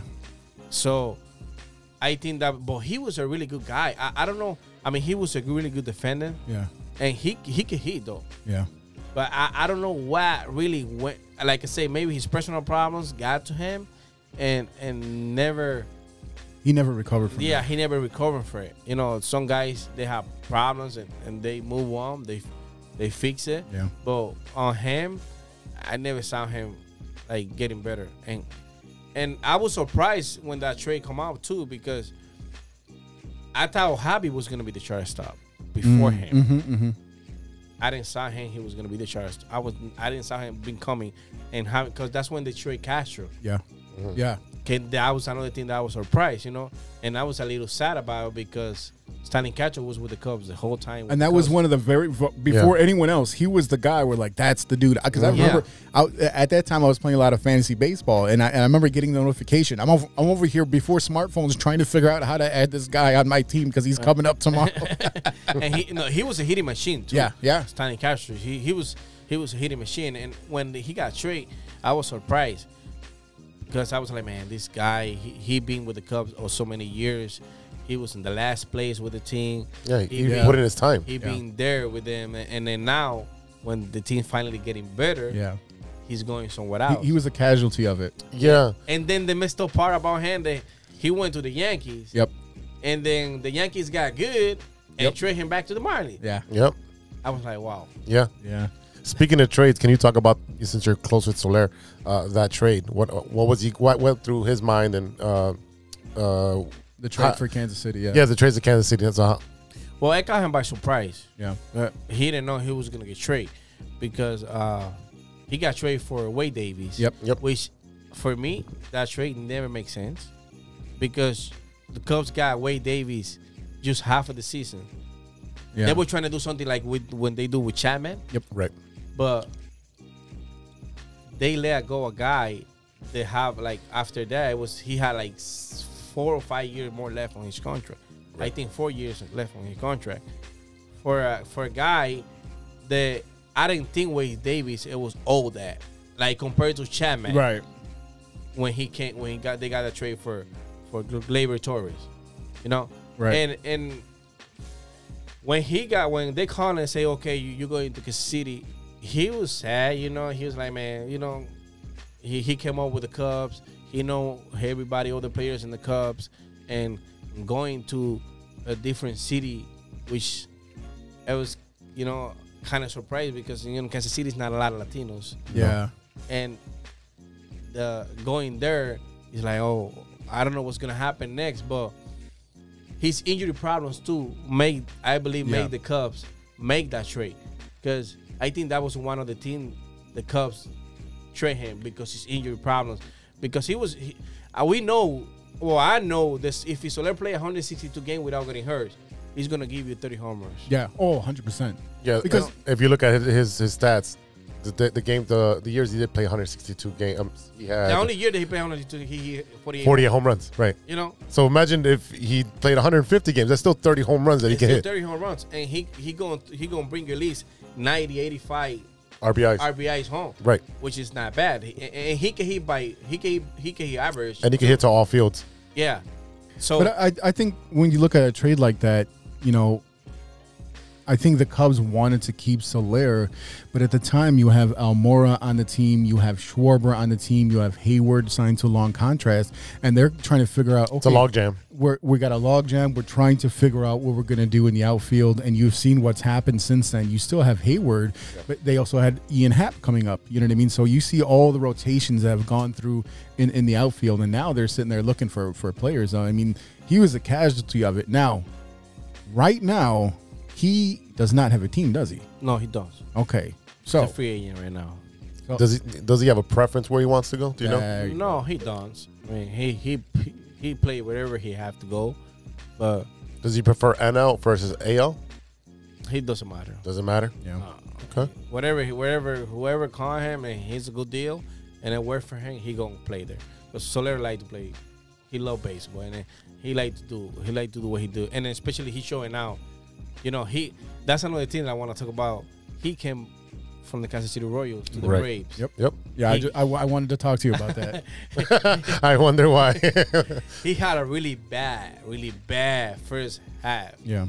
With the Kansas City Royals hitting like 160, 150, with only 7 homers in the first half. And then you have a team like the Braves and a GM that I don't know what went through his mind. I want to ask to the GM, like, why you pick Soler? I want to ask him why you pick Soler, because you're trying to compete, right, in the second half to go to the playoff, and you bring in a guy that hitting 160. So you think, like, what I want to ask him, what did he saw in Soler? He saw a diamond. Yeah, but and that's what I think too. Is, I mean, you look at the potential when you talk about when he played the 162. You look at the fact that he hit all those home runs. You know it's in there.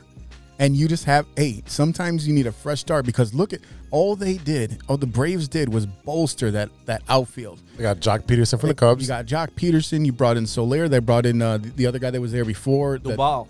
Yeah, Adam Duvall. So I mean, like that right there. Yeah. And they had Acuna getting hurt. Yep. Marcel. Yeah. The problem. Yeah. All these guys got hurt. Yep. And then they just make these 4 or 5 moves, and bam, World Series. Yeah, they rebuilt the outfield. They rebuilt. I mean, that's GM of the year right there. Yeah. Like, so go ahead.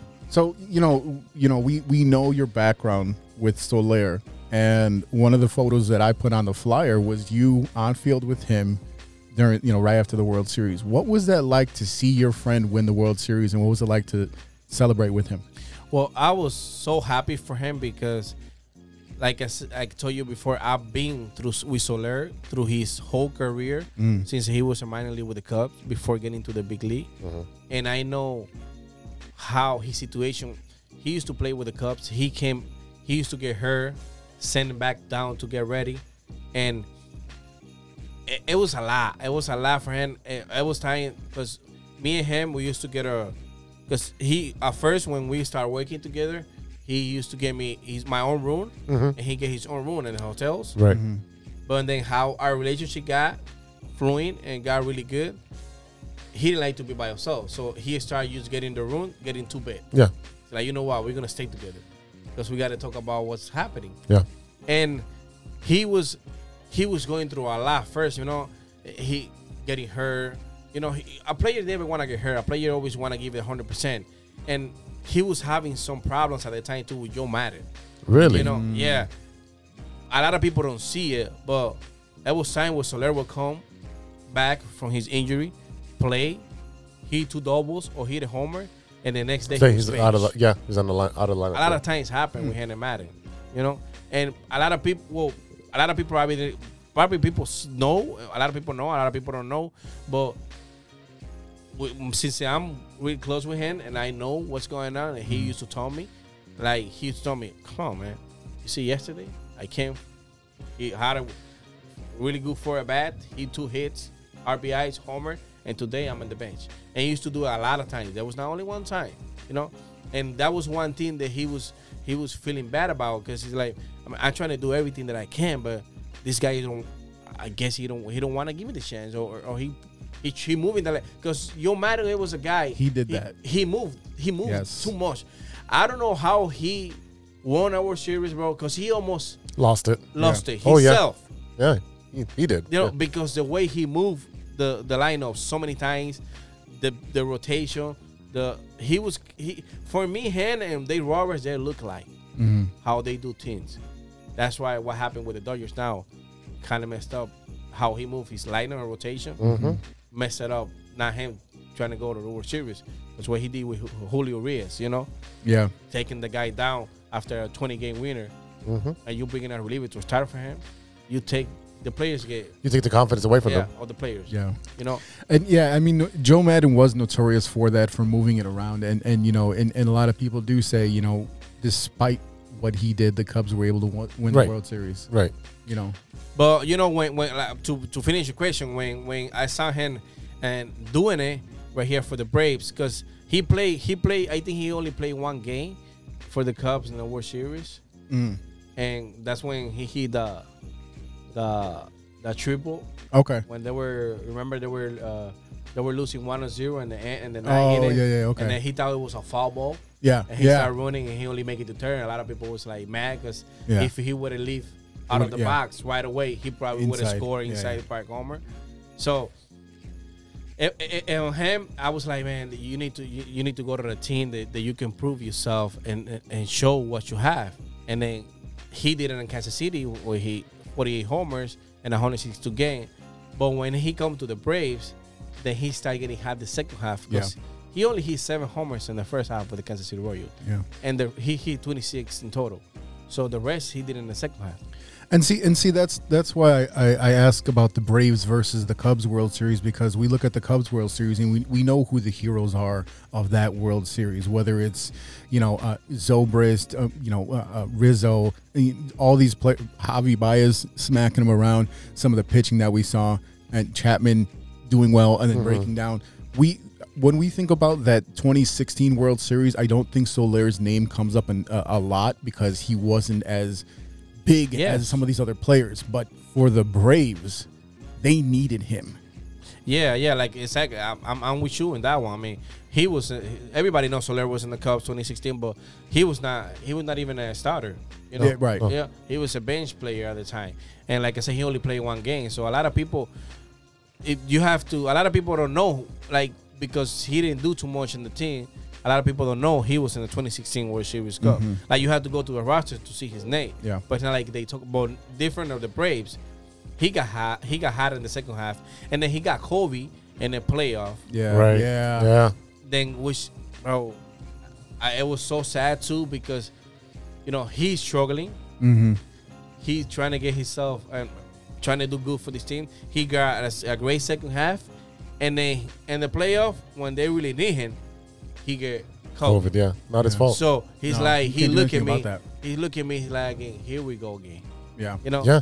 It can be Like, demoralizing, yeah. Come on. And now I'm gonna miss these games and I'm probably not gonna be in the World Series and then when he got COVID, Eddie Rosario, which he was in the bench, Yeah. he came and played, and he was an MVP. Mm-hmm. Yeah. Yeah, for that series, yeah. So we were like, oh my God. So now you're probably gonna come back from COVID, and you you're gotta set a bench. You're gonna be in the bench. Yeah. Because Rosario's doing the job. And he did nothing all year. He just got hot. Exactly. He got hot just at the got right there. moment. He did nothing all year. Yeah. I mean, but that's how the Braves won the World Series in the first place. Well, you got guys that didn't do nothing all year and then got hot for the playoffs. Right. Well, Jock Peterson's notorious for that. Right. That's where he made his money. And then, like you said, Soler, it's unfortunate. He got COVID at the wrong time. Right. And then Rosario, who did nothing for Minnesota, gets traded down there and gets an MVP. Yeah. I mean, it's just, you know, that's the luck of the draw. Oh, yeah. You know, Oh, yeah. you can't do nothing about Just like that. the Cubs with the rain delay. If the rain delay doesn't happen, Yeah. we don't know what that really happens. Yeah, that's true. That's true. Yeah, and like I say, when we saw that, we was like, oh man, because then Jock Peterson, he was doing his thing too. Yeah. Mhm. Now With with the the Pearls. Braves, yeah, and it was great. You see, Jock Peterson was doing his job. Duval was doing a great job in center field, and then Rosario got had the right moment and won the MVP. So we was like, okay, now you're gonna come back from Kobe, and now you're gonna be in the bench because this guy is doing the job. Yeah. And if Elino working, Why change it? why change it? unless you're Why I'm gonna- unless you're Joe Madden. Unless you're Madden, yeah. Well, you know what happened? When he came back from COVID, not that game, but the second game over there on Brave, Soler came. I think the last game of the championship series, he came back. They gave him an at bat, and he hit that double right after COVID, where he hustled from home to second base like he was a rookie. Yeah. You guys saw that bat? Yeah, yeah. I did. So I think that told the manager something. Like, these guys come back from COVID. And committed. He ready. Hey, what do I always say? He's ready to do it. Chip in the chair. A chip in the chair for to get in, and that's Right. how the Braves won the World Series. But Right. what? Heart, hustle, muscle. You know what I mean? Prove it to me. Yeah. Prove it to me. Thank you, Stacey King. Yeah, and that's what happened. I think that's what showed the manager when he came back from COVID. Hit that double, hustle from home, like, so crazy. And I think that showed the manager, you know what? I think I got to give it a game tomorrow to this guy. Mm-hmm. And the rest is history. He played the next day, and he got hot. Yeah. He hit the first game in the World Series, he hit a homer. Right. And then he came and hit a single, double, RBIs.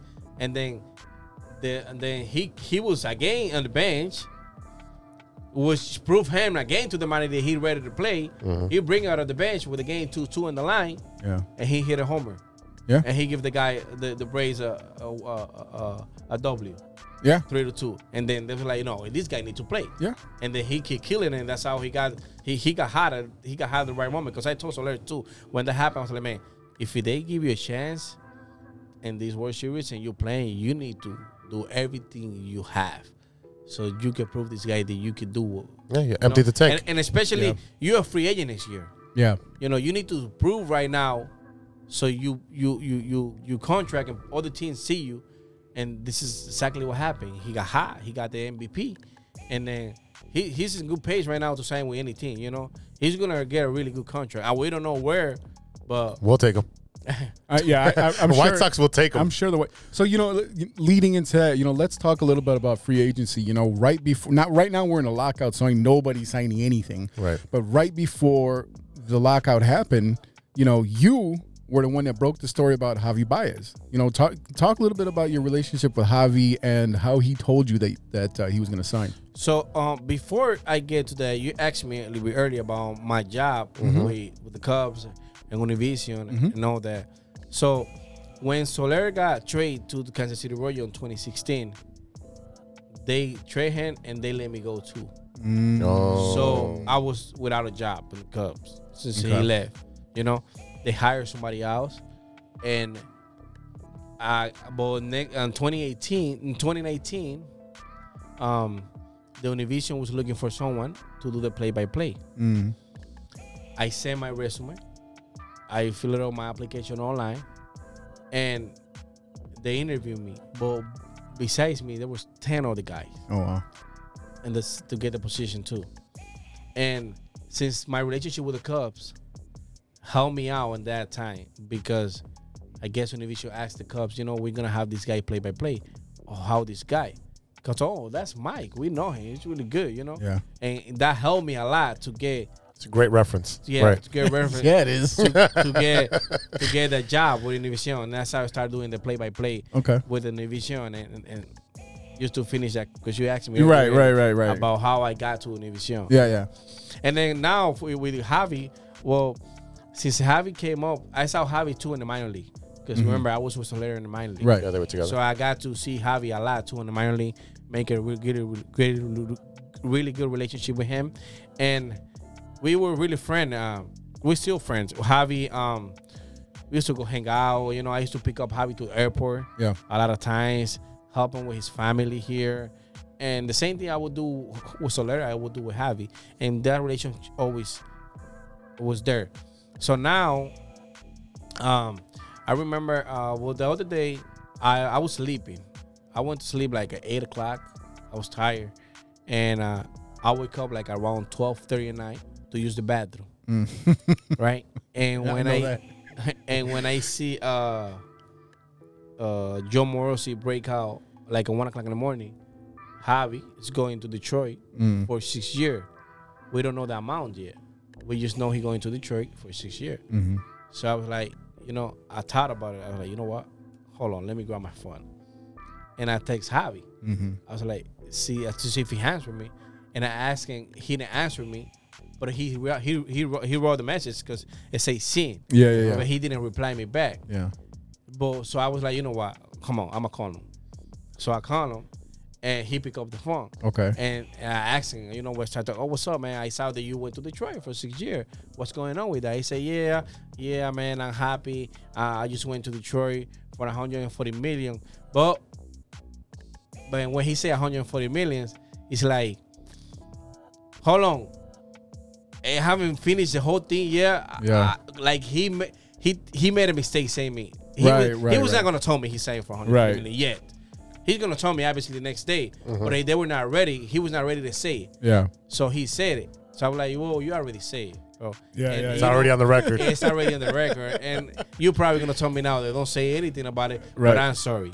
I'm not gonna listen to you. I can't sit on this. I can't sit on this. I gotta say this because I know that's what's gonna happen. Yeah. Right. Because it's in the table already. You just gotta finish it. Yeah. So I gotta put a Twitter about this. Yeah. And I write a Twitter about this, and that's how my news broke down, and everybody know about the $140 million for the Javi. So you were the first one. You broke the Got the news, scoop. man. Yeah, got the There you scoop. go. Yeah. That's what's up, man. I mean, hey, I think anyone that deals with sports or reporting or anything like that, I mean, a scoop is a big thing. So, It's huge. It's huge. Yeah, a lot of people think it's like, oh my God, how much money you gonna want out of this? I'm like, nothing. No, Just man. my credit. Yeah. You know, use 100%. Use my credit. So when I say something, it's for real. Right. I'm not lying. It's not that somebody else told me that I don't know. No. If I say something on my Twitter account or my Instagram about any player, it's 100% legit. Right. You know, I'm not faking it because it's a lot of people over there faking this story, right, faking a report. You know, and that's what I told people. Oh, I don't want no money, but my credit isn't there. So when I saw you, Javi Baez is gonna go to this team and nobody know yet. Believe me, it's gonna happen. Right. There you go. You know. Well, it's just like with Matt Nagy. Everyone's, the scoop of him getting fired the day after Thanksgiving, which we all know was bullshit. But, Yeah. You know what I mean? And the thing is that you're not wrong. You got to make sure that your information is correct because everyone ran with that story. I mean, like I said, we ran with it too. Yeah, and I told you, I'm like, who else said it? Because I was like, we need two sources. You can't unless it's Matt Nagy or Brian Pace telling you. Yeah. You got to get two sources. Oh, 100%. But I mean, the problem is that you also don't want to miss the boat. You know what I mean? Yeah. Like I want hey, you heard it here first. You know what I mean? But that's what it is. So I mean, one of the other players that we did see Cubs related that signed was Marcus Stroman. And I know that the Cubs have been linked to him for a long time. They've had interest in him. And, he signed, and a lot of people, I think, especially now that we had the lockout for the first time in 20-something years. 26 years. Nobody can sign now, but Stroman got it in before. And what do you think about the Cubs making that move? Well, that was necessary for the Cubs. Let me tell you this, because they were so quiet, which I believe the Cubs was going to be one of the teams that was going to be hot in this offseason because the money that they have to spend is clear right there. They can spend money. Right. But we saw a Cubs, like a quiet Cubs. We saw Texas spending all this money. Detroit is spending all this money. The Mets, now the owner for the Mets, he want to be like a Jim Brainer. He want to spend all this money with his player. But I saw a team like quiet, and I was like, well, the Cubs need to make a move quick because the fans were mad. Like, what's happening with the Cubs? And then they got Stroman. And I think now, if you look at the lineup of the Cubs, it's not that bad. Man. No. It's not that bad. You got a first baseman, the Tank, which is Frankie. Yeah. I know him too in Kansas City. Really? Yeah. Okay. We're really good friends too. Oh, awesome. Me and him. And he showed you in the second half. He was hard hitter. And then you got the third baseman, Patrick Wisdom. Yeah. He can hit. You got Madrigal. Yes. Thanks, Sox. You won that trade. And you got in the outfield, you still got Ian Happ. Yeah. That he can get high. I mean, he's so he is so streaky though. He is so streaky. And and there's a couple of guys that are in the minors that the Cubs fans are looking forward to some of the plays. Yeah. Because of all the moves that they made, when they traded Javi. I mean, Darvish was the first one to go out of this most recent group. Javi going, Brian going, Rizzo going. I mean, we were talking a little bit before the show about that. You were saying that you don't understand why they made, those type of moves. What do you think that they should have kept these players? Well, not all of them, because there was so much money to spend on all those guys. Javi, Rizzo, and Baez. And they all wanted max contracts. Yeah. Right? So you gotta look Javi around 200, 180 million. Yeah. You gotta see Brian about same amount of money, 250, because Brian left 200 million on the table. Yeah. So if he left 200 million on the table, he looking for more. So you have to spend like 250, 270 on Brian, and you got Rizzo. Yeah. Then you gotta give him good money too. So I know for sure that we're not gonna keep all those guys because there was so much money to spend. But at least keep one. Keep one. Which one? Good question. Well, for me, I would keep Javi. Okay. I would keep Javi just because. Okay, people's gonna be I keep Rizzo because I keep Bryant. I keep Bryant. I keep Baez just because the way he plays and the way the fans like him. Yeah. And what I'm going to say about that, energy it's very similar to Sammy Sosa. When Sammy Sosa runs onto the field from the dugout to right field, the crowd would go nuts every single game. And he brings that passion and that flair that Javi does too. And I see what you're saying with that. But if I'm a GM or a manager and I got to pick three, I'm taking the guy that's most versatile. The guy who can play three positions, four positions. To me, when I look at the three of them, don't get me wrong, I love Anthony Rizzo. I mean, you look at who was there in the very beginning. The cornerstone. That is Rizzo all the way. Rizzo was a Cub. I don't care if he played for the Padres. I don't care if he played for the Red Sox. Anthony Rizzo is a Chicago Cub through and through forever for the rest of his life. Javi Baez had such a following because you have such a big Puerto Rican community in Chicago. He loved being part of the Cubs, and the fans loved him. But the problem is that, you know, he would get hot, and then he would just swing at nothing. Yeah, every time. Strike out things. And you know, and that's the thing is that we, you know, and I talked before about them possibly bringing him back or just paying him at all. And you know, one of the names that I've been bringing up for months and months and months is Carlos Correa. And to me, it's smart for Javi to sign before him, because he's like, you know, if Correa's going to get this and I'm going to, you know what I mean? Hey, you're offering me a contract for this much, for that long, I'm taking it right now. It's guaranteed money. You know, so, I mean, that's the thing. But if I'm looking at all three of them, I'm going to go after Bryant because he has more versatility. He can play outfield. He can play third base. He can play first base. And he's young enough that you can keep him. You can give him a 10-year contract and hold on to him. The problem with Rizzo, and I've talked about it before, is that he has a bad back. You know, and he's on the wrong side of 30 now. And you can play first base for a long time, deep into your 30s. But that back has kept him out of a lot of games. Right. So I see him staying with the AL team just for that reason, so he can DH and not play every day. So, yeah. I think he stayed with the Yankees. I think so, too. So do I. It's a right fit. I think it's a great fit for him. Yeah. You know, I mean, like, and he's the type of guy that's never going to complain about where he is. And when he even used to do the weekly hits with Cap in the morning, and you know, you heard him get frustrated, but he never actually talked about it. He was like, you know, he kind of just let it go, and he was like, you know, that's kind of it. You always got the feel that he was never really going to rat anyone out if he didn't have the feeling. Now, Javi will tell you something.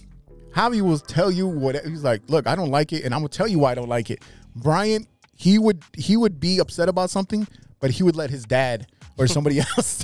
A third party, yeah. You know what I mean? So it was always a third party. So, you know, we look at the way that the Cubs are constructed now, and like I said, one of the players that I've been harping on, and I still question if he's ever going to leave Houston, but it's Carlos Correa. What is the possibility that the Cubs could get their hands? Because look, they signed Stroman, and right away Stroman's like, yo, Carlos, we need you. Literally, he came out, we need you on this team. Let's go. So what do you think are the chances, the possibility that the Cubs can get their hands on Carlos Correa?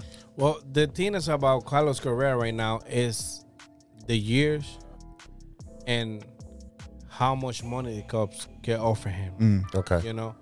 And he called Javi. Yep. To ask Javi how was the streaming in the Chicago Cubs, because he one time I hang out with Correa in 2017, and he told me, you know what, I like Wrigley Field. You know, it looked like a good place to play every day, and the Cubs almost get him too on the draft. Back in the day, I think he was close to signing with the Cubs in the draft, and he told me, you know what, I like the Chicago Cubs. I wish I could play there all the time. But now I think it's just the contract, what he's gonna get. But I think it's between the Cubs. He's gonna either stay in Houston. Yeah. If he leave Houston, he probably gonna be on the Yankees. Or I think the Cubs are gonna have a good shot again. There was reports that Houston gave him an offer sheet. Yeah, but it's $160 million for 5 years. So it's a slap in the face.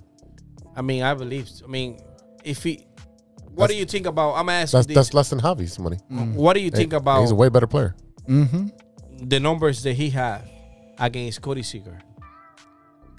Versus in comparison to Corey Seager. You know, I mean, they right there. Yeah. And Corey Seager went to Texas, right? Yeah. He got paid. Yeah. Yeah, you know, and that's Carlos Correa. I'm happy I saw that. Oh yeah, 100%. You just set the bar. Yeah, exactly. And I'm gonna get more than that. And that's why Javi signed that deal, because he was like, let me get my money when I can. I know I'm in the second tier of the shortstops that are available. So I think the Cubs have a chance, especially if they don't have they can raise that budget. Yeah, you know, they can pay the guy. And then you have a good shortstop for the next 8-9 years. Yep, you know. And he is a guy that he's good in the playoff. He's a clutch in the playoff. I mean, he's a winner. He's a winner. and he's a leader. You know. Yes. He's got a good ass glove. Yes. You know. He's got the championship pedigree. And 100%. I think he's a good guy with the coach to start building around him right now. Oh, 100%. Because look at this. You have Patrick Winston in third. You got Carlos Correa on shortstop. Mm-hmm. You got Madrigal. Madrigal second base. Yep. You got Frankie on first base. Frank the Tank Schwindel. You got Wilson Contreras. That they got to figure out. And you know, What's going on with I that? I believe who's gonna have a good year with the Cubs? Khalil Frazier. Yeah. I'm calling it right now. Oh, he's gonna have a bounce back year. Yep. I don't think the Yankees was the right fit for him. No. They were, they want him to do everything right away, but he's a young player. Yeah. And I think I'm positive that he's gonna have a good year here on Wrigley Field, and we're gonna talk about it later. Watch when he start hitting these homers because he got power. Yeah. He got power, and he can play good left field in the Cubs. So now we got to get Correa, and we got Clint Frazier, we got Stroman, and now we got to bring back your boy. Tell your boy to come home. What's up? Well, come home like Pippen with Jordan. Come home. yeah, man. That's and you know what? And he got a good relationship with David Ross. Yeah. Soler, he's really good relationship with Ross. When he won the World Series with the Braves, he sent a message. Yeah. Through congratulating and talking to me about him. And Soler give me the phone, like, can you reply him? Yeah. Everything that I want to say. And they were talking a little bit about it, and he got a really good relationship with David Ross. So because I think when you talk to Cubs fans and they talk, this is the thing that drove me crazy about Cubs fans, and we touched on it a little bit earlier about the players that they got rid of. Mm-hmm. And you look at Bryant and you look at Rizzo and you look at Javi, and you know that they're not resigning. They have at least to some extent have been offered an extension, a contract, whatever it is, and they just said, you know what, that's not what I want. I want more. I want something different, so on and so forth. And the thing is that I sat here for the second half of the season and I watched Cubs fans absolutely lose their fucking mind talking about, oh, I can't be a Cubs fan anymore. I'm like, if you can't be a Cubs fan anymore, that means that you started in 2015. Right. Okay. Yeah. You were never. You're new. You didn't put up with the years that we were losing. 100%. Right. This is the exit of the bandwagon. Try not to break your foot jumping off the back. See you later. I don't want to hear from you. Doors closing. 100%. There you go. Ding dong. Doors closing. But I mean, that is the most instrumental thing is that I get that you're attached to the player. I understand that. But you got to realize that no matter what happens, it doesn't change the fact that this is the team that won the World Series, that gave you that thing that you wish that your grandfather saw, that your father saw, why you went to their grave and put the World Series, T-shirt or hat or whatever on their grave. This is the team that gave you that. But those players are not here anymore. And I think one of the main things that people forget is that this last season, before all the trades went down, they went on very long extended losing streaks. And then they all got the that way winning through. streak afterwards. And then they trade them off. And this is very early in the season. They were competing to be, you know what I mean? They were competing. But we saw Bryant playing out of his mind, and then they went into July or June, and then all of a sudden he completely dropped off. And Rizzo, nobody was doing anything, and then you get upset that they traded him off. And I'm like, they are the reason they got traded off, because if they were hot going in halfway through the season before the trade deadline, they would not have been traded. They would have been buyers. They would have been buyers, and they would have went for one last shot. And that's what you were saying, the last hurrah. It's the last chance for romance. And what you did from 2016 to 2021, you made the playoffs. But you could not get past, that hurdle. And it's almost like once they won the World Series, the weight was off their shoulders, and they just lost it. They weren't what they were before. And we knew that when they I think Cubs fans, looking at the way they felt or the way they looked going into the season, the fact that they traded Yu Darvish, hey, we're not going to go for it anymore. We know that this is going to be the start of the breakdown. And they Cubs were saying, hey, this is a precursor to what's going to happen. And then you sit there, and when they do start moving these players, everyone, to honestly, because Rizzo was the first one, that was a shock. That was the gut punch that I needed. It was like, oh shit, it's happening. It's real. It's really, really happening. Now, when you look at all the players that they got rid of versus who they kept, Contreras, I think when you look at him being a leader of the team, how important it is for them to try to find a way to hold on to him. Now, I know that we've heard that maybe Cubs management thinks that he's a little bit too emotional, but I don't understand what's wrong with that. That's what's wrong with that. I don't understand because you look at I always think of Wilson Contreras the way that I've thought of Yadier Molina for the Cardinals. Yeah, you're emotional, but you're that spark plug, you're that fire, you're that leader. You're the only player on the field that sees everything. That sees every single thing, no matter what. Right. You know what's going to happen. You can predict. You're the quarterback essentially. Okay. Why wouldn't you want a guy who's fired up? I see you not going for that grounder on first. Pick it up. What are you doing? Get your shit together. Yeah. What's wrong with that? Why don't you want that guy? I don't know. And then that brings us to the next point. They signed Yan Gomes. Yeah, they say that, I mean, I don't think they really had anyone else to back up that catcher spot once they traded away Caratini with Darvish. So I mean, you look at a hole. You did have a hole there. You had like 8 catchers this year. Yeah, backup catchers. Yeah, That's they kind of went through them. So I mean, look, I feel like Cubs fans didn't understand why they made the moves just because it was just too emotional. And we look at the way that, like I said, nobody was signed, and you restocked your farm, which you completely depleted with all these trades that you made over the years. But you drafted Ed Howard, you got Pete Crow Armstrong, you got guys that you expect to come up. Yeah. And here's the thing: if they do get Correa, now you have a prospect like Ed Howard, who you can trade when you need to. So that's it. It puts them signing Correa would change the trajectory of the Chicago Cubs for the next 10 years. Yeah, and like you were saying, a lot of fans they only look at the team as a fan. They love the players, but me, when I was there the whole season doing the play-by-play, I see what's happening every day, and they were hot before month of July. And July, that's when they got cold, and they were like, you know what? It makes sense for me. It makes sense. The trade, it makes sense because you don't want if you have a team that's competing, you're gonna go buy players in the trading line. Yeah. But since they got cold, really cold, they started losing a streak. They were like, you know what? We need to get something in return because we know they were not gonna be able to sign on this guy in the free agency. Nope. So that was a smart thing to do. I just don't like what they send everybody out. I mean, they at least sign one or keep one. Yep. That's the only thing that I'm concerned about it. But they need to make that move.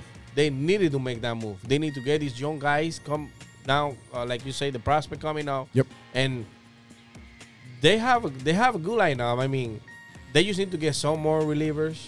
Yeah. Some more starting pitcher. And if you see Albo Zalea, Adzale, yeah, he can have a good year. He's yeah. a good kid. He's already been on Twitter with Stroman talking about let's go, we got this and that. So, I mean, it's an exciting time if you're really a Cubs fan. It's an exciting time. It's exciting because it's like a chapter 2 right now. Especially you picked up Nicky Two Strikes. You know he's going to be a good contact hitter. Yep. So he might be a 1 or 2 in the lineup. You got Cody Hoyer. You also got from us, who's a great prospect pitcher that he did well for us for a while, and you got him. Yeah. Oh, there's and then you add your Adzale. You add who else did you have? You have Wade Miley, Stroman, and Hendricks.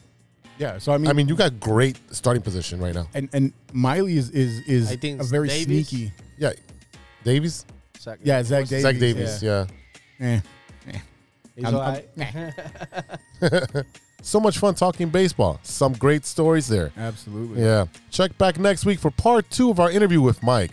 Let's take a quick break, and we'll be right back with Stirring the Pot.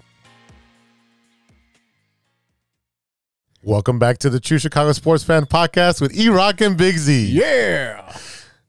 It's that time again. You know what time it is, brother. It's time for Stirring the Pot. All right, brother, what you got for us? Oh, man. It's been a long day of recording. It has. All right, man. So we got something that we talked about a little bit before.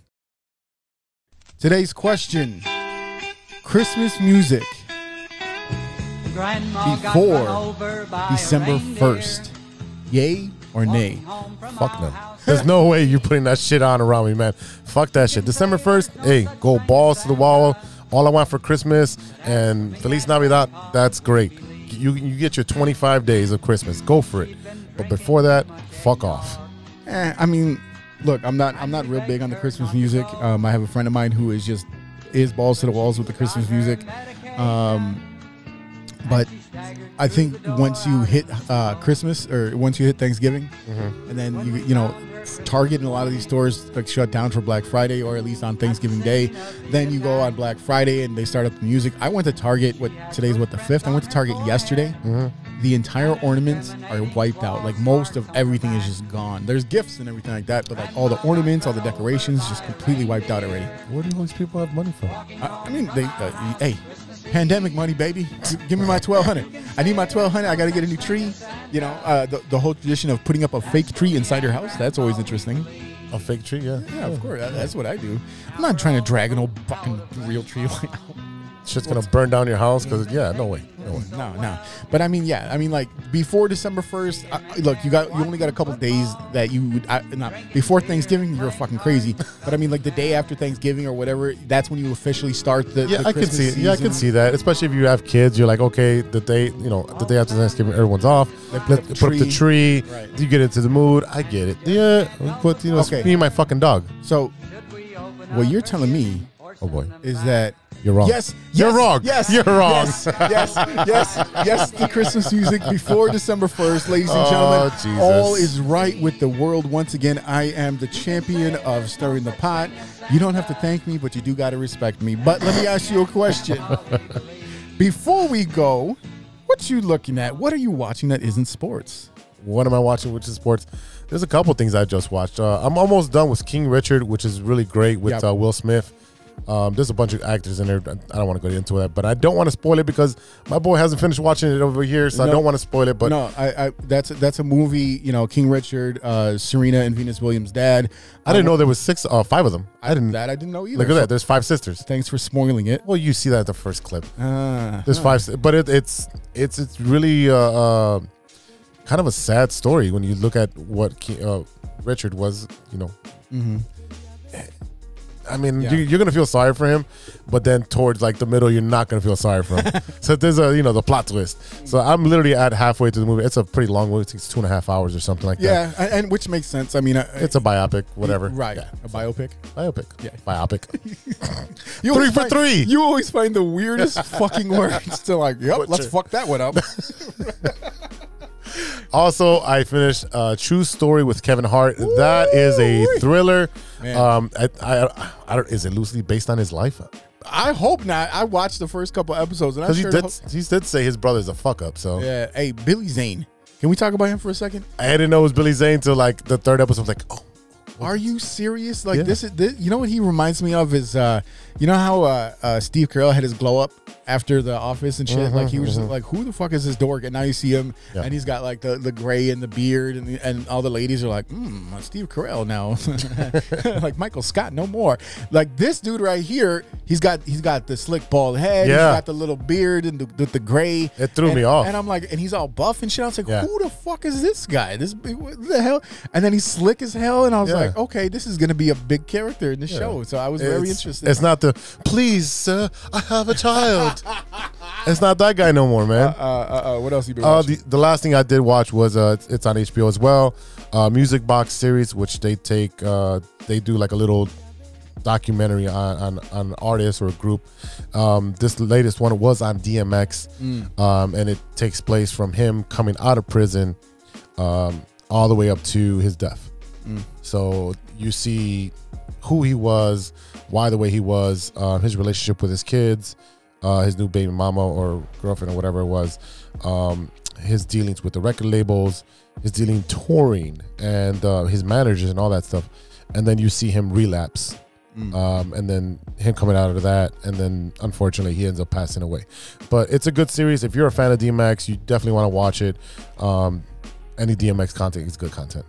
So you're a DMX guy. I wouldn't say like that's not my number one guy, but I was one of those, you know, in high school that I came onto and I was like, oh, okay. He's kind of like hype songs, you know, like songs that get you out super hype. I mean, there's no real, I mean, he did do some like good poetry on his albums as well. See, you know, DMX, from what I was one of the guys that were the only thing I knew of DMX, the only thing I do know DMX now is the barking and the fucking, we just make fun of him. You know what I mean? Like, because I'm a hip hop nerd. At least I was in the 90s. Like I just played the Roots a little bit earlier, Tribe Called Quest, you know what I mean? Like fucking De La Soul, Common, you know, even later on, like I didn't even give Kanye a chance until someone was like, no, listen to this. And I was like, oh, okay. I wasn't about Kanye for a while. Jay-Z was the same thing. I was like, fuck Jay-Z, you know what I mean? Like, but then like kind of Nas, I was a big Nas guy. Oh yeah. You know what I mean? So like hip hop, like underground hip hop. You tend to you gravitate towards lyricist. Oh yeah. Oh, and that, I mean, and the I'm not big on like aggressive music. You know what I mean? Like if I'm listening to rock, I'm listening to like psychedelic 60s, 70s rock. I'm listening to like chill shit. You know, I'm not listening to like John Mayer or nothing like that. I mean, I'm not going that far. Jeez. Or fucking garbage ass Dave Matthews Band. I still understand how to. Dave Matthews shits on Chicago. Yeah, well, Dave Matthews shits on your ears when you listen to it because it's fucking terrible. It is the worst. Do you know what I'm referencing? Yeah, no, I know. Okay. When he put the doo-doo over the fucking bridge right there, he's like, on top of the boat that was passing by. Yeah. You know what I heard though? I heard that his favorite show was actually the Bozo Show. So when he pulled up, he was like, doo-doo-doo-doo-doo. Hey, there it is. Ladies and gentlemen, your dad joke of the week. Yes. What are you watching, brother? Dude. Last week, I took my daughter and we went to go see a really, really cool movie.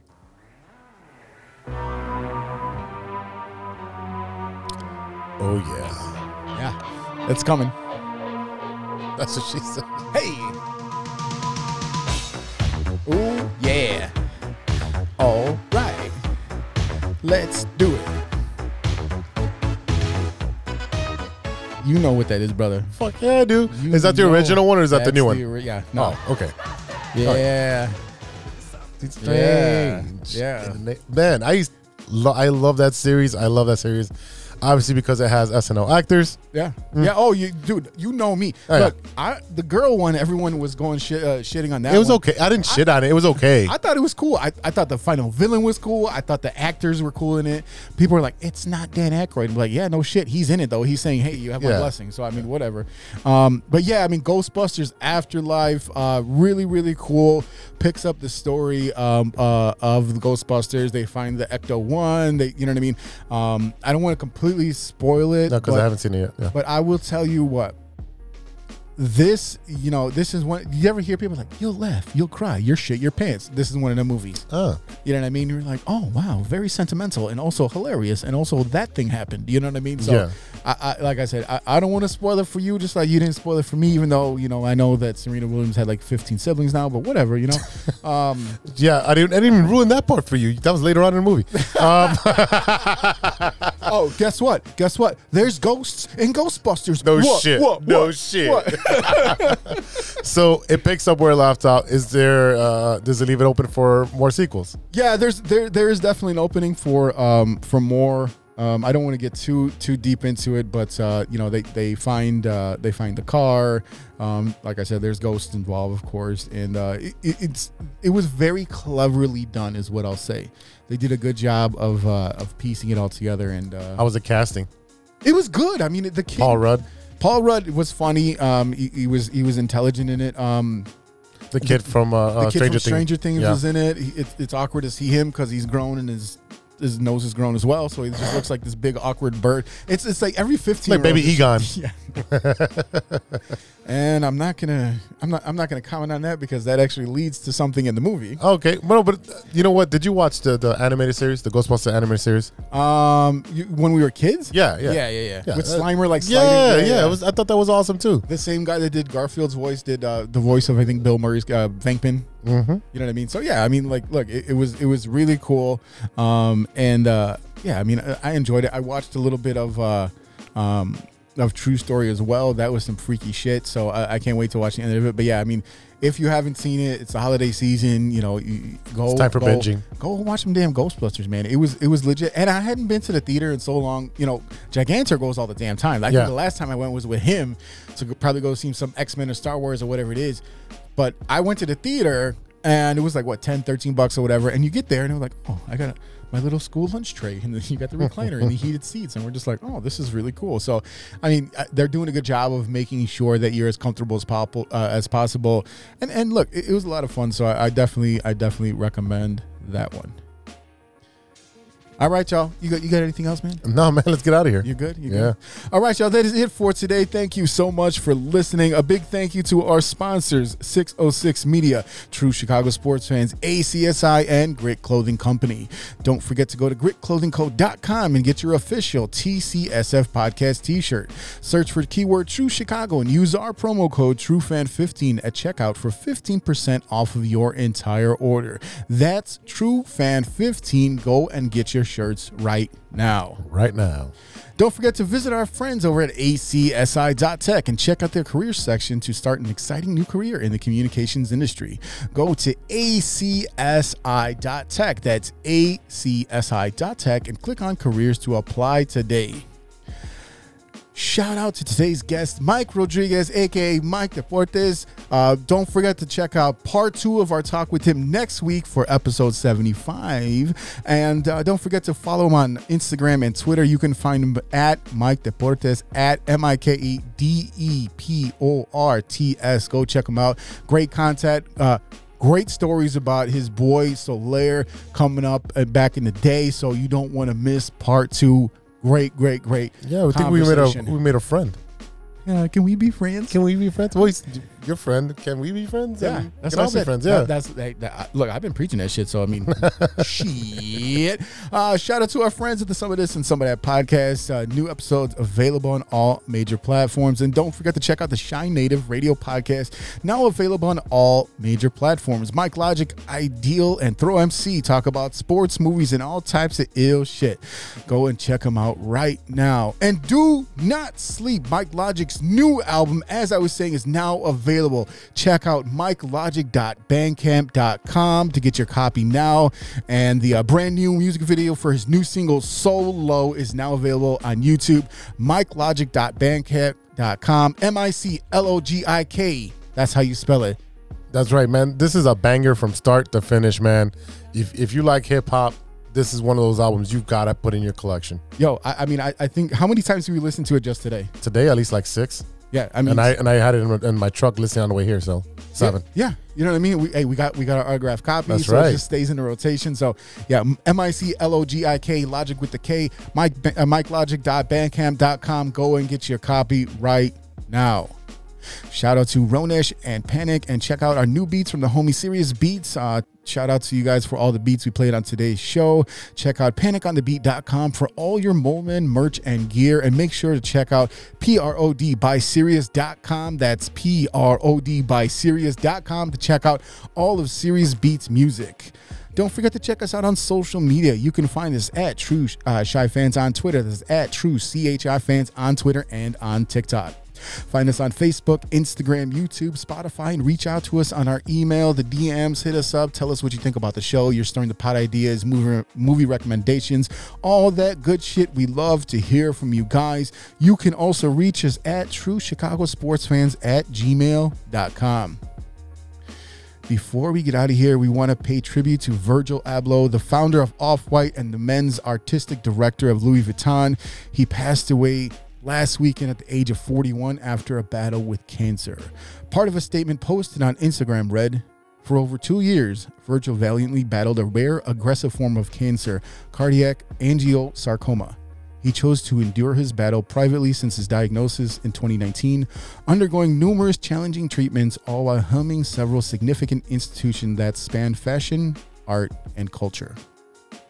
We'd also like to mention on the passing of Lamar Hoyt, who won the 1983 American League Cy Young Award with the Chicago White Sox.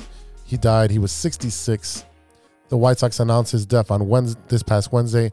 The team said that he died this past Monday in his hometown of Columbia, South Carolina, following a lengthy illness. Hoyt went 98 and 68 with a 3.9 ERA in 8 years in the majors. He had 48 career complete games, including 8 shutouts and 10 saves. The 6'3" right-hander was a 1985 All-Star Game MVP, pitching 3 innings of 1-run ball in the National League's win 6-1 over the AL. That's the same year that he was with San Diego, which was his only All-Star selection of his career. They'll both be missed. All right, y'all. For Big Z, this is E-Rock. We will see you next week for episode 75. Until then, be good to each other. For the love of sports. Wait, the Bears are what we thought they were. That's right. They're what we thought they were. Yeah, I know. That is not accurate. I have not, I have great communication with ownership, with George and Ted and Ryan, but I have not had any discussions. This is not how we wanted it to go. You almost can't even make it up. It's that bad. A few moments later. You have a lot of incest. That's real. Shut your mouth. Lover boy. Nature versus nurture, Lodge. Nature always wins. I think he's on steroids. Hasta luego, amigos. That's all. I shouldn't have had those artichoke poppers.